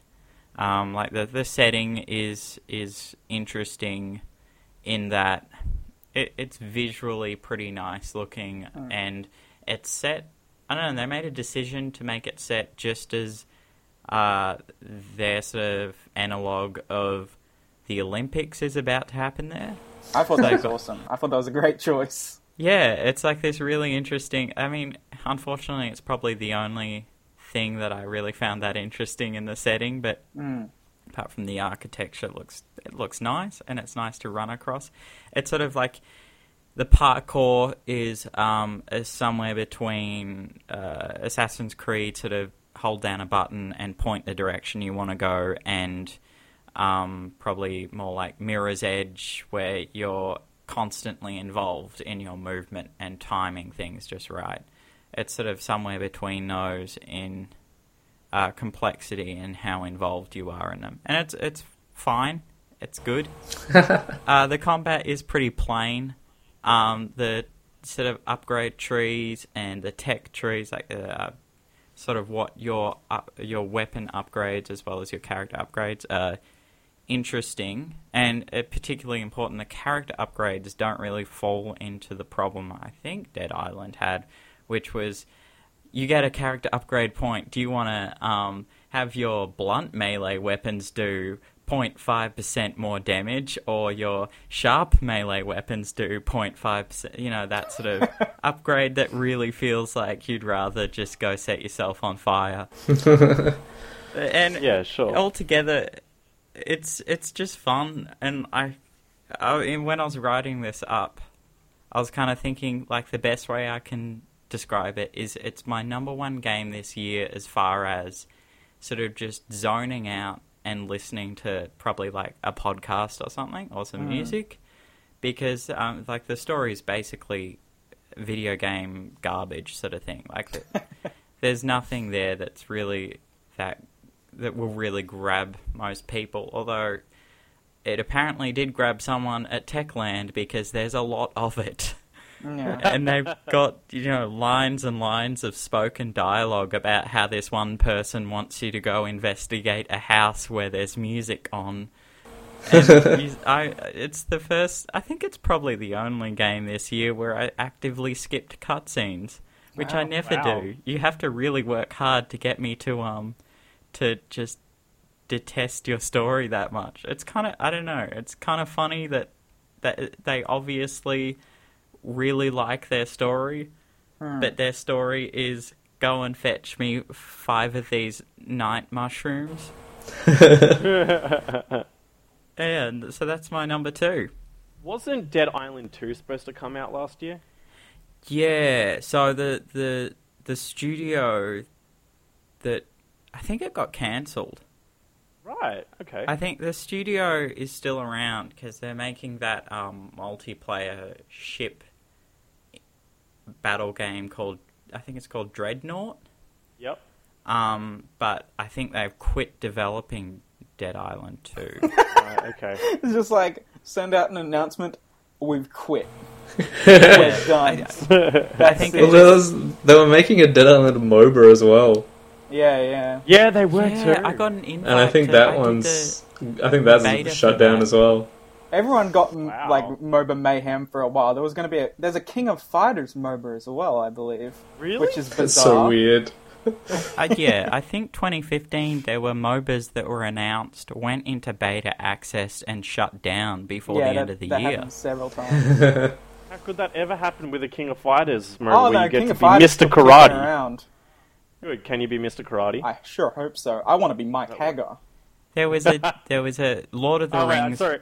There was a Yeah, Lord no, of the sorry. Rings MOBA that I think is gone now. There was that DC Comics MOBA that is definitely gone. Oh. True, and they had that like demon Batman guy. That was a pretty cool Batman, concept, all those different Yeah. versions of heroes and stuff. Yeah. Well, it's a weird, like, it's the thing, they're not, like, they think that because, like, League of Legends and, like, Dota is successful, that means making a MOBA is a way to make money, but it's similar to how, like, World of Warcraft was. Like, it's Yeah, okay. not, being the same kind of game isn't what's going to do it. It's they got there first. They have everyone who's into it. Yeah. There's not the market doesn't have that room for. It's definitely not something you can force. Like you see a lot of these. Like you know, if you announce your shooter nowadays, you're also going to have some sort of esports event lined up pre-release, so everyone can see like your, you know, 2 teams going at it with commentary and stuff, and it's sort of like you can't force this stuff. Yeah, there was that Resident Evil one where there's like some people playing, and it looks like this like kind of weird, like kind of really slow paced shooter where you're like some tactical zombie force dudes, and they're like lying on the ground and like poking their arm out of the door to try and shoot someone down the corridor. But they have these commentators they've paid to just be absolutely hyped about it. Hell It was yeah. pretty incredible. Oh, In conclusion, Dying Light. Pretty Yeah. much. It's a good game. If you like just not paying attention to the video game that you're playing, I shouldn't say that. It's really good. It's just that, you know, you're probably better off listening to something else. Yeah. Does it Although- have that? Does it have that Techland jank that we've all come accustomed to? It's actually pretty polished, and Oh, that's everything like good. inventory management and stuff. It's pretty clean. Wow. I haven't really even experienced any bugs, to be honest. Yeah, right. That's great. I still haven't had a chance to pick it up, so I might one day. Yeah. Check it out because like people were saying, it's a nice little. It's way better than the Dead Island games, but Yeah, Yeah, it's actually quite fairly large too. I think yeah. Steam says I've put about 30 hours in, but I think it's Yeah, about 10 goodness. below that. But Yeah. Cool. All right, drum roll, please. Number 1. That was a pretty pathetic drum roll, boys. I don't know. I don't feel good Just about got my it. number 1 either. Does anyone want to try better? Number 1, game of the year 2015. Game of the year. Cyber sounds. Just. Meh. Alright. Okay, so I guess I'm going first. So, before I start, what do you think? I mean, what do you think my game of the year is? I'm starting to think it might be the same as mine. Oh no. That'll be a is wonderful it- clash. Is it? I'm just trying to look for something really strange in my Steam library. Is it? I have nothing. It's Okay. Tony Tabletop Hawk's Simulator. Pro Skater 5. Alright, well, Tabletop It's Simulator. Tony Hawk's Pro Skater V. yeah. In a way, so you're you've all got right. Me. You got me, guys. Tony Hawk's Pro Skater 5. I like to play as Lil Wayne. It's a lot of fun. For a long time, actually, Mario Maker was my actual game of the year. I called it the best 2D Mario game in over 20 years, so, you know, I struggled with this one a lot, and this game was actually my number 2 for a super long time, but after some inward debate, I decided to go with my gut, choose what I actually, thought was my favorite game of 2015, and that's Glover for the N64. Gotta love the glove. glove, you bounce you the move ball balls and do around. puzzles. Yep, he's got eyes. It's a lot of fun. No, You're a glove. It's Undertale. Oh, wow. Yeah, cool. Yeah. So, I suppose everyone is probably pretty sick of hearing about this No. game. So I promise I'll try to be brief. Has anyone here finished it? No, not yet. I know the I think I got really close to the end, but I just never went back to it. All right. So there's going to be. Yeah, I'll try not to be specific because not everyone has finished here. But there'll be a couple of little tiny spoilers, tiny things about the ending, but not too much. You'll still be able to play it and enjoy it. It's only a couple hours long, so if you want to play it and Finish it. it's worth it. But I guess a lot of people have argued that Undertale does not make the best first impression. In fact, Max was talking about that yesterday.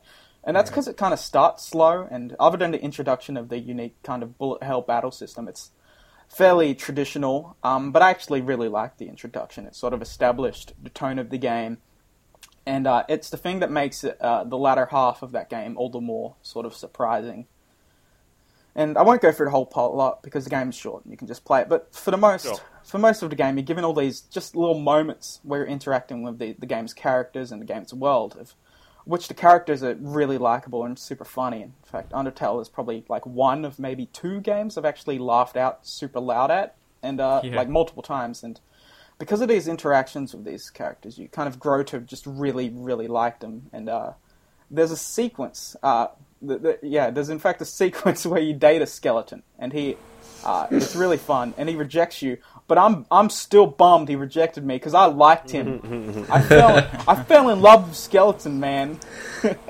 So that kind of proves my point. But in the latter half of the game sort of contextualizes the player's action in the game in such a way that it feels like the person playing the game has ties to these characters and the world the game presents you with. And therefore, it makes it feel like your actions have sort of more weight to them. So anyone that knows me probably knows that I'm a completionist, and I do my utmost to 100% every game I play because I'm a huge bumbling idiot. And the contextualization of the player in the game is done in such a way that where I would usually restart the game to see all the endings, I couldn't do it. I was physically unable to do so, and I still can't. Right.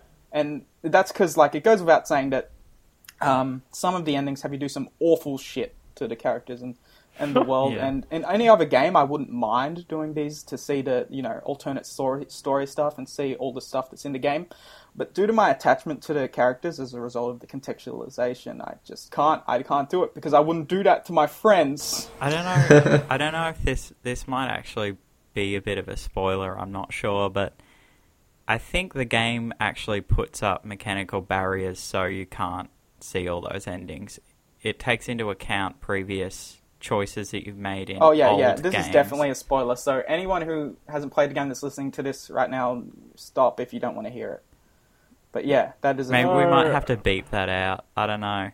That's fine. It just reacts to it like it knows if you've played it before. If you play through a good ending and you go back through to try and play it, it remembers that you already did the good ending. Yeah. Don't worry, Joe, you'll still be able to... Okay. Yeah. That's not Okay, so... It's like, why are you doing this? Like, are you just because you could, you think you have to? Yeah. I'll give a particular example, and that's like not like as in the actual story, but if you get the bad end and you've done some pretty mean shit, then if you play through the game again and alright, I want to get the good end, the characters will be like, no, you don't get the good ending. We saw what you fucking did, you piece of shit. That's pretty great. Yeah, and like so I can't get the bad ending because I don't want to do it. I don't want the characters to look at me and see this awful person. So it's kind of for pretty much the majority of this year, I was in a super huge slump when it came to video games, and I just grew infuriated whenever I played them. It felt like I was just seeing the same things over and over, the same mechanics, the same kinds of narratives, and I just got really bored. And I toyed with the idea of giving up playing them for a long time, but Yeah. Undertale just felt, when I played it, just felt so completely fresh. With the way it handles narrative and using that narrative with the sort of responsive form of video games, and new experiences like that of Undertale, and like all the games on my list really are the reason I still play games. And that's what we need to take out. That's right, that's what you can take from all this, boys and girls. Jay still... I love plays games. skeletons. There you go, Yeah, Undertale. cool. I bet you didn't see that one coming. I threw No, a I didn't, curveball at you. actually. Yeah, I really thought yours might be mine, so... And dodged we a all know bullet how there. much you love Glover, so I didn't want to take the thunder. Number one. Kevin. Number one. My number one is Helldivers, as Joey mentioned before. Wow. It's nice it's one. dandy. It nails the theme of these guys are like bad guys, but they don't know it. The choice to have like such heavily implement kind of friendly fire, because every time you want a car or like a different gun or something, you're calling it down in a drop pod, and if you're not paying attention, the drop pod will just crush you. And so that's like nailing that all these soldiers are just expendable. They're just sending down new dudes all the time. It doesn't matter to them.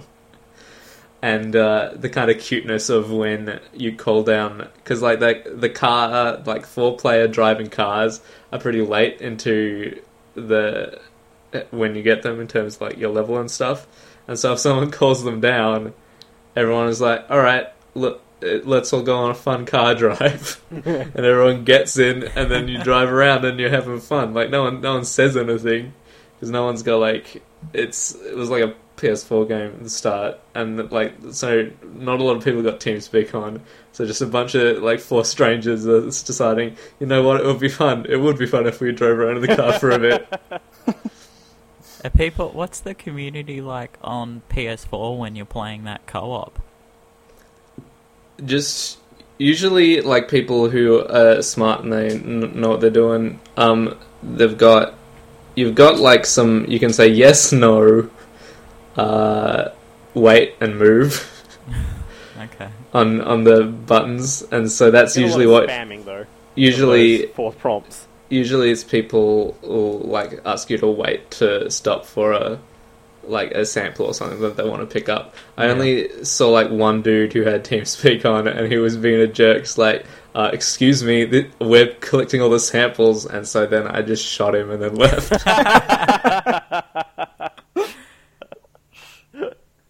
pretty Yeah, good. that sounds like a good game to me. Eat my freedom. And then you Exactly. left. That's pretty good. I'm sorry for stealing your thunder then. No, it's fine. It probably, if I'd played like Metal Gear or Fallout, it might have been those, but I just haven't. But, like, it speaks volume that we both, kind of got on the list. It's a good game. It's worth checking out, especially now that it's got a PC release. Well, I've played Fallout and I've played Metal Gear, and my game of the year ended up being by a man. That's the only one who made it. Like, it's even smaller. It's classic Jace, though. Yeah, I love my men's. So, even smaller experiences are good. Yeah. Good for boys and girls. My number 16 is Squad. Now, I want to preface this with saying it is early access, but this game is probably the most tangible early access game that I've had the chance of playing. It is more or less, it's a full experience. The game is a first-person tactical shooter.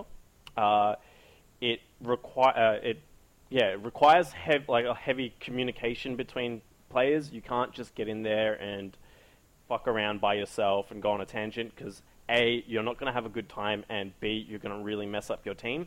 The way the game works is you have a giant map. It is a 50-man map. 50v50 map. Each team is divided into squads. Each squad has 9 slots in it. So the way it works is you jump into a squad, you choose your role. There's only, X amount of sniper roles, X amount of rifle roles, X amount of ACOG roles, which is, actual proper, small optics on it, and machine gun roles, and medic squad roles, and a squad leader. Now, the game works by having your map where there are different capture points on the map. You'll get orders to capture this location here or defend this location here. The squad leader each character has their comms. They can use area speak, so they can speak to anyone in the area, and they can speak to their squad with another button. But the squad leader has another button to communicate with the other squads. So I've had some really interesting kind of experiences where my squad has been like, right, we need to get to this grid, we need to assault this compound, clear it out, and help with support fire for Squad 1 that's entering into the compound this way. And, it's really fun getting the game works well when you've got a really good squad leader. And, you get to this point and you'd be like, right, I want everyone to pop their smoke grenades. And then once we do that, we head to the walls of the compound, throw our grenades over, and then start assaulting it. It's really fun, really fast-paced. If you're looking for something in between armor, which is a completely foreign beast, if you're a little bit scared of, I guess, how complex that game is, because it is a hardcore simulator, it's somewhere in between that and, say, something like Insurgency, which is a little bit faster-paced. So it's really friendly for people that are looking for that experience, but also want to have that tactical communication. They are working on, at the moment, introducing non-frontline combat roles. So you'll be able to be a helicopter pilot. You'll be able to be a driver just for supply lines, bringing, ammunition and med packs for all the medics, right to the front line. That's my role. I love that stuff. Yeah, totally. Like, just being able just to be a driver, just bringing and getting points for it, just by bringing ammunition and everything to characters, fantastic. One of the funnest rounds that I've played was purely just being a medic. I'm not shooting at any of the, hostiles that I can see in front of me. I'm running to guys that have been shot, bandaging them up, healing them up, and then running back and forth. It's really fun. The game sounds in it are like next level as well. I've heard people describe it that have had military experience, saying it's the closest like aesthetic and sound that they've actually heard that's a real combat. Wow. It's pretty full on. It's terrifying, hearing seeing trace of fire go by your ear and hearing shots pop off and everything. It's really good. It's fun, and their next big big updates introducing all their vehicles. You'll have Humvees and all that kind of stuff. The only bad thing that I have to say about it is that it has a very high price point for an early access game. I think it ran me $40 or so. Oh, wow. So it's really big, but these guys, I have no problem with it because these guys are a bunch of modders that have just decided to make a video game, and it's a video game that feels like an actual package. You could play it now without having anything else. They'll be releasing modding tools as well, like this is the game modding tools. I believe they're going to be releasing it for free, and that's why there is such a high price point.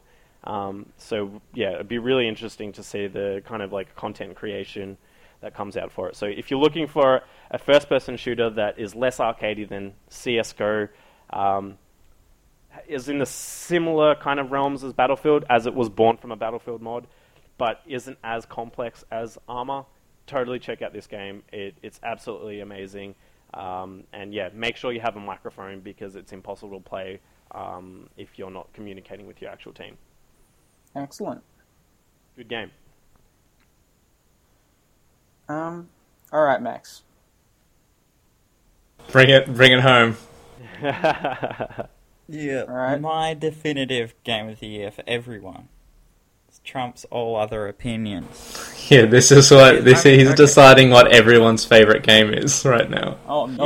Yeah. Yep. I should preface this by saying that I feel like in my list there's an ongoing theme where there's a sort of a conflict between, or a friction at least, between story and world and atmosphere and actual gameplay, and I think my number one kind of decides where that ends up, which is its gameplay.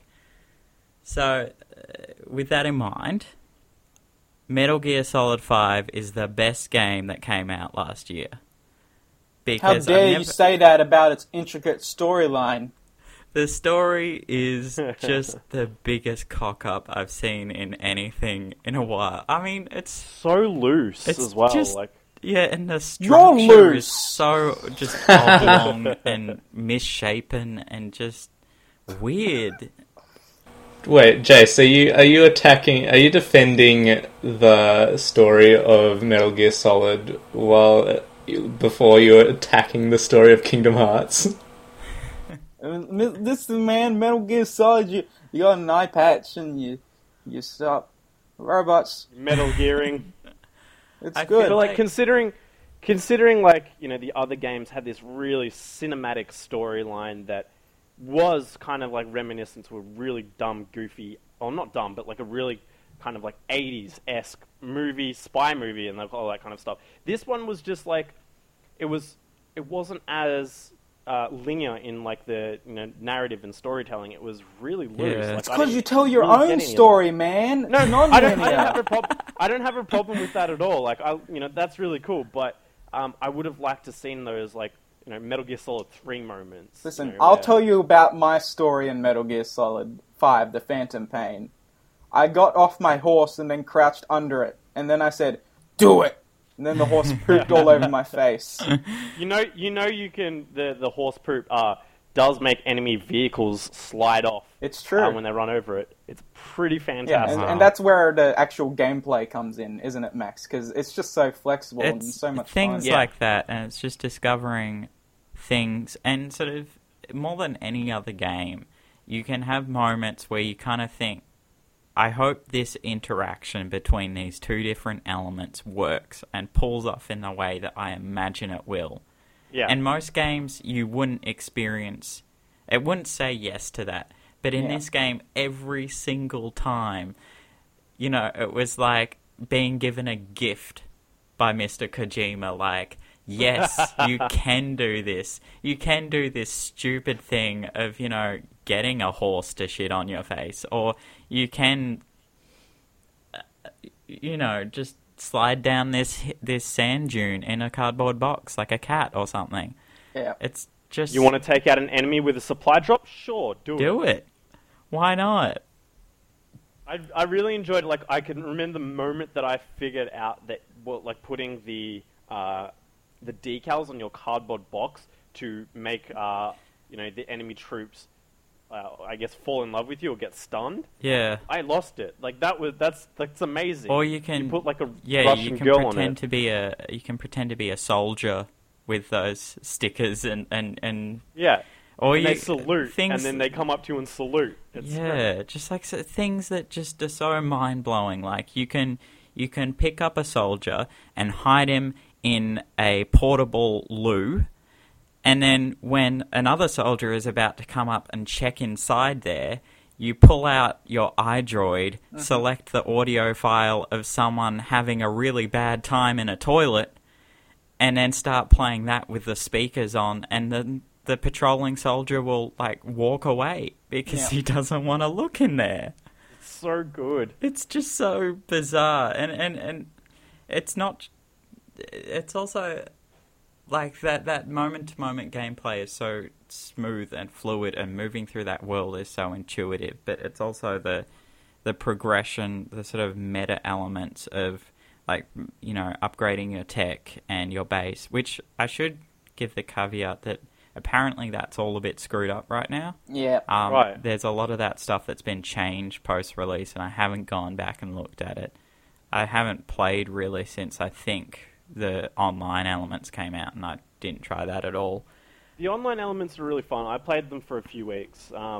It's really good. You got your team-based action. You've got specific roles, and it's really fun. There's one really good kind of like it's a ticket-based game where every time you kill someone, you get a bounty on your head. Their ticket goes down on the other team. Say you've got nine kills on your team, and so you've reduced the other team down by 9 tickets. If someone manages to stun you and Fultons you away, that team gets those 9 tickets back. Yeah. I mean, That kind it of stuff's sounds really fun. And a lot of those like sort of mechanics, like putting the I can't remember, like were they like dolls of D-Dog or something out to distract? Yeah, to distract enemy soldiers and things like that. Like, there's just so many good things to be said about that game, and unfortunately, they're not about the story. I think if you go back to Peace Walker or Metal Gear Solid 3, like those are very like sort of tight cinematic stories that are told at a good pace, whereas this, because of the bite chunk sort of bite-sized chunks of this game, which is a great strength in terms of gameplay, it sort of messes things up pace-wise. Yeah. I like the story, but yeah, again, it's because it's so disrupted and loose. Like you can't really. Like I liked listening to all the tapes of everyone. I don't have a problem with that. It's just because it was so loose and it wasn't as it didn't flow as well as the other ones. Yeah. I'm not saying I hate it, because I was considering putting this up as my number one as well. I think the story is fine as well. It's a really nice end to the Metal Gear franchise. But yeah, it's just a little loose. You guys are just saying this because the game's not finished yet. 420, 9/11, it's coming. The game definitely does feel unfinished, narrative-wise. Like, it does feel like they have said, I think, that there was a third act or something like that. There was more story content that was meant to happen. And then all the fans were like theorizing that, it's going to come. He's going to come back to Konami and be like, "Hey guys, I'm back." It's all been a big company damaging thing that they let me do. Do you think it was because of the fallout that was left? Yes, absolutely. Yeah. There's nothing. There was nothing quite like the music choice in that game as well was pretty outstanding. There's nothing quite like entering the battlefield, a hostile zone with Joy Division's "Love Will Tear Us Apart" blaring from the helicopter. Cool. And sort of thinking, I really think getting picked up from my helicopter with the final countdown playing will be cool. It's remarkable how quickly you get sick of that, of hearing the final countdown every time. I could have told you that. Oh, it's awful. Yeah. Do we want to move on to just wrapping up with our talking about maybe 2016 and sort of biggest sort of lessons from 2015. Yeah, let's talk about our lessons from 2015 first before we look forward. I think that's a nice way of putting biggest disappointments. Yeah. Way of putting it. All right. Look, I'd like to see, I support I guess our biggest lessons we can, was with like early access titles because I play a lot of them. I'd like to see developers take more of a stance of the companies that are doing it right, so like Arc and Squad and everything, actually giving something that's a little bit more fleshed out and solid. So like your game's not going to flop. You're showing them that the promise is already there. Like you've promised all these things and it's already there, and now you're just adding in content rather than new mechanics, new things and stuff like that. I want to see games proactively developing and stuff like that, not this kind of like, oh hey, we're doing this and it's not working. Like the way I'm a massive DayZ fan, but I bought it day one. Like I don't want to see that kind of stuff again because the concept of early access is a really nice concept, and I want to see that continue to be a thing. But the way it's going, I don't think it'll be. So yeah, please take a page out of like the people that are doing it right, and don't release your game if you can't deliver exactly what you're going to promise. Or Joey will rip your head off. I will come find you, and I will hurt you very badly. Some fun things that I saw in 2015 as I was going through the Wikipedia list was the game Mushroom Man Truffle Trouble. Which was a sequel to the critically panned Mushroom Man for the Wii in like 2007. And this one came out with incredible fanfare. Everyone loved it. It was everyone hated it because it was terrible. So somehow they've maintained that IP and they thought, no, we'll give that a shot again. Everyone knows and loves Mushroom Man.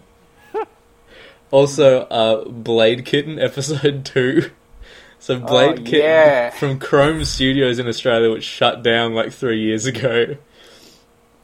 They just released the first episode of this game called Blade Kitten, and then another one just got released. So it's like 2-3 years in between. Wow. I think it was about 5 years. It's something insane. I guess like 2 dudes or something bought Chrome.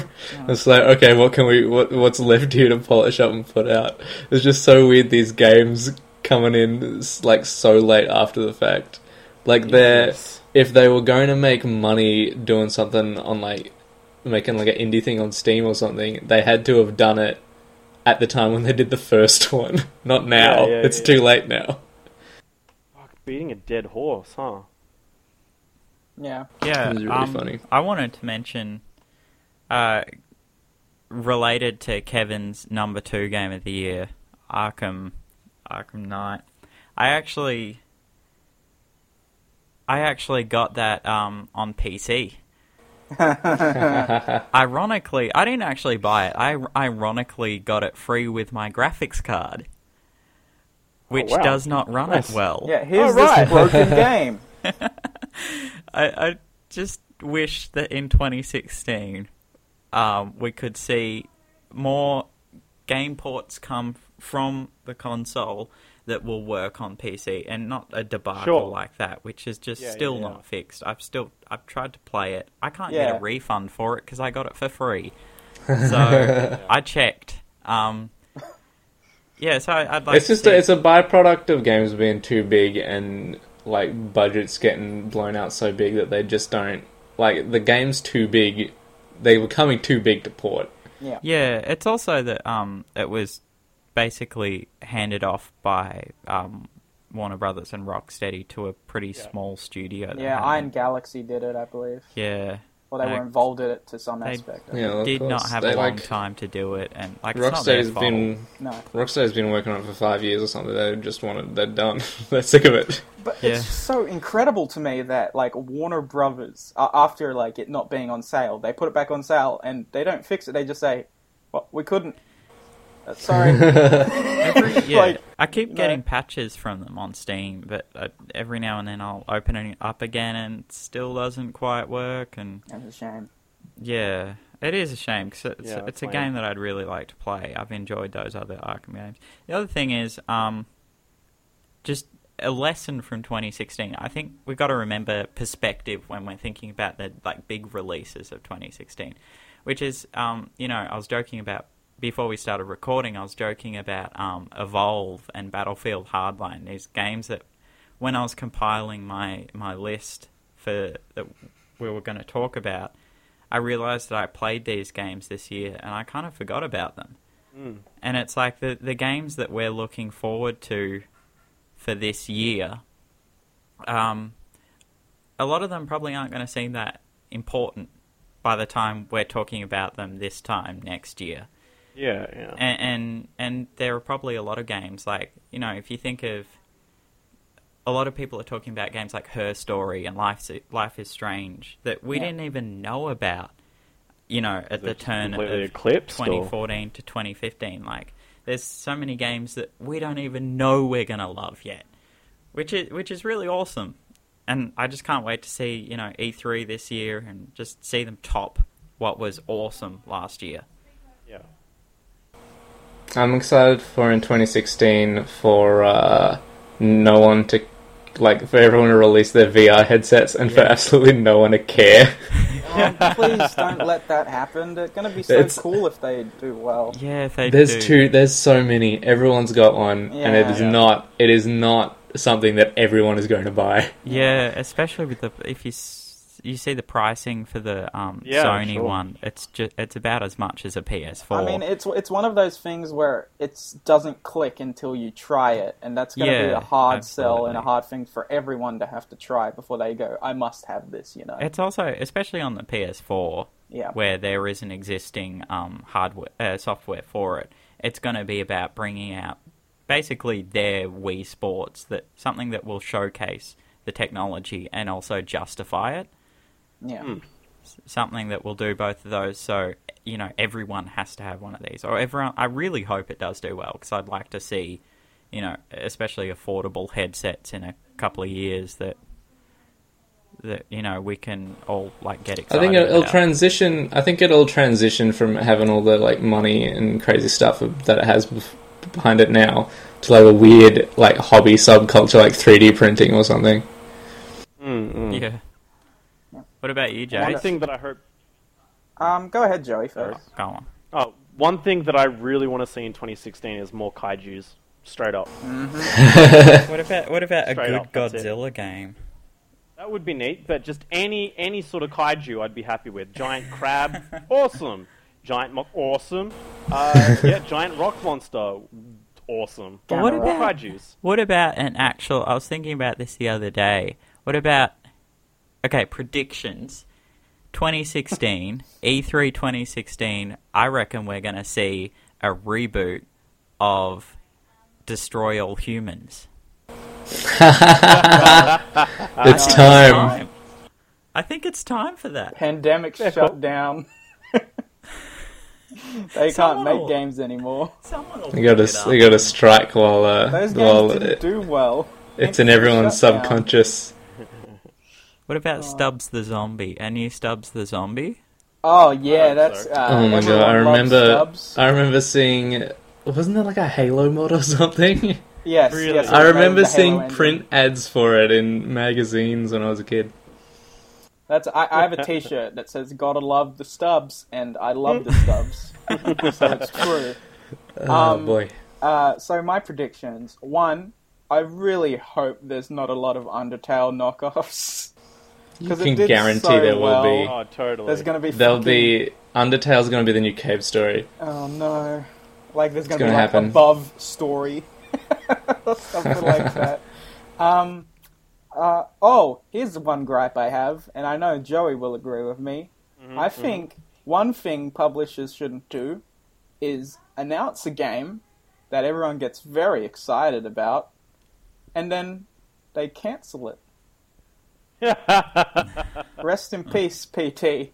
Yeah. Rest in peace, Silent Hills. For Silent Hills. On that same note, like, I thought how... Like, we didn't know Fallout 4 was coming out last year until a couple of months before it came out. Mm-hmm. And I'd love to see more of that. Yeah, exactly. Just surprise, like here it is. The hype stays there until it comes out, yeah, you know? It's at a fever pitch the whole time you know E3 about it. prediction. Gabe Newell walks out. Alright, everyone, Half-Life 3 is cancelled. Is out today. If you It's out today. Steam VR. All your computers have It's 200 gigs. It's already downloaded onto all your computers. If there wasn't enough space, we deleted other stuff. Yeah. No, this is what he says. He says, it's out today, and I'm wearing it. And then he pulls out a watch that he's got around his wrist. It augmented reality turns your life into Half-Life. Wow. What an age we live in. 2016 is sure to bring... I can't believe fantastic that's things. guaranteed to happen. I can't wait. Have you guys got any really anticipated games for this year?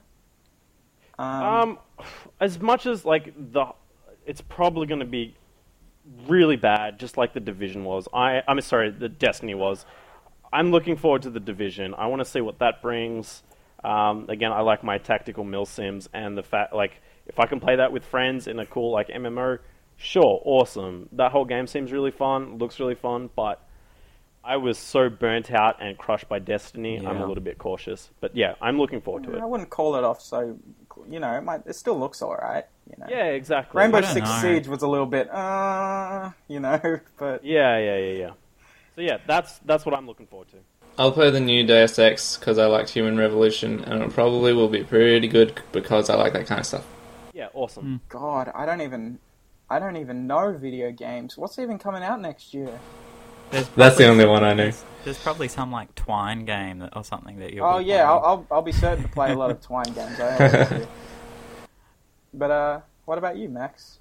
I could not be more hyped for Overwatch. I love Blizzard games. This Cool. is kind of it's probably the only game that I'm going to pre-order because Wow. you get bonus skins if you pay a meager Oh, $20 more. Oh wow. And you also get some stuff. I'll get some wings that I can put on my Diablo character, some Hearthstone card backs. Very nice. That's kind of cool. I've already got my my wallpaper is an Overwatch wallpaper.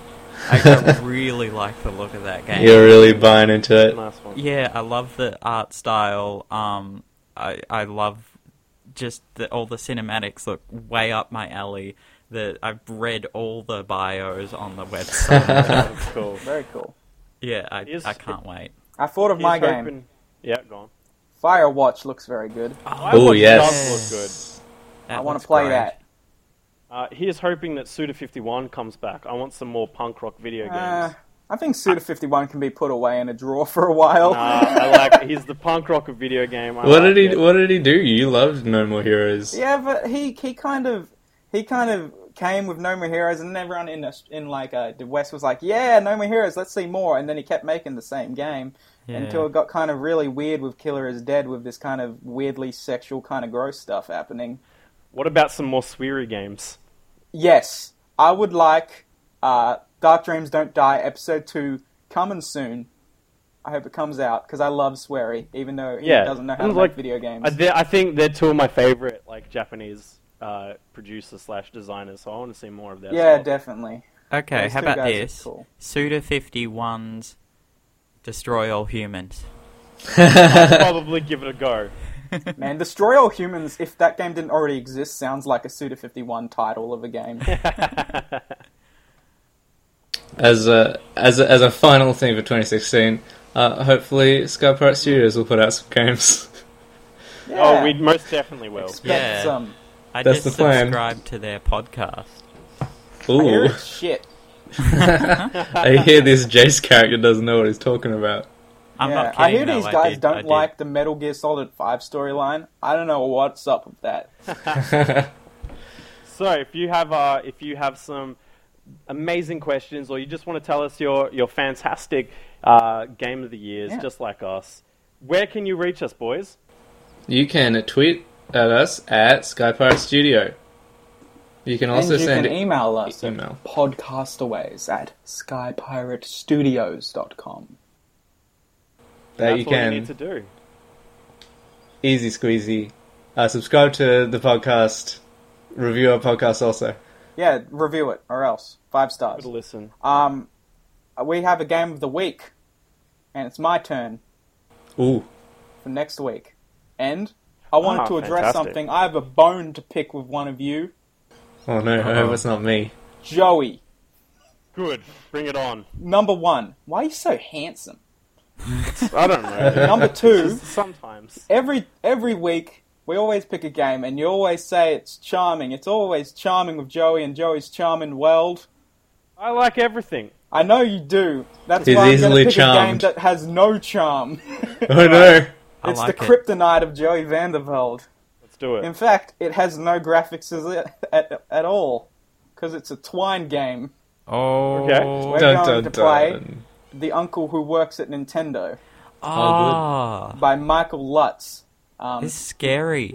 Yeah, it's a scary, Scary spooky game. game. I'm excited. I wouldn't have played it unless you made me, but I'm excited to do it. Yes, it's you can do find it. it over at correlatedcontents.com, and I'll also link it on Facebook and stuff like that, so we can all play it. I challenged you, Joey. You Alright, can't let's do say it. This game- you're going to have to try and say it's charming somehow. This game is going to be charming as fuck. Yeah, MacGyver your way out of this shit. Alright, with Alright, that, so that's on the board for next week. yeah. Alright, ladies and gentlemen, you've laughed, you've cried with us. Mm-hmm. We're looking forward to seeing you in the new in this year. We're looking forward to hearing from you, to playing our games, and even just seeing your beautiful faces. But with that, we need to cast away and go and do some crazy fun missions and pillaging in the skies. And we wish you a beautiful time. See you, Have a good everybody. 2016, everybody. Ahoy. So I'll buy that for $1. Oh, man.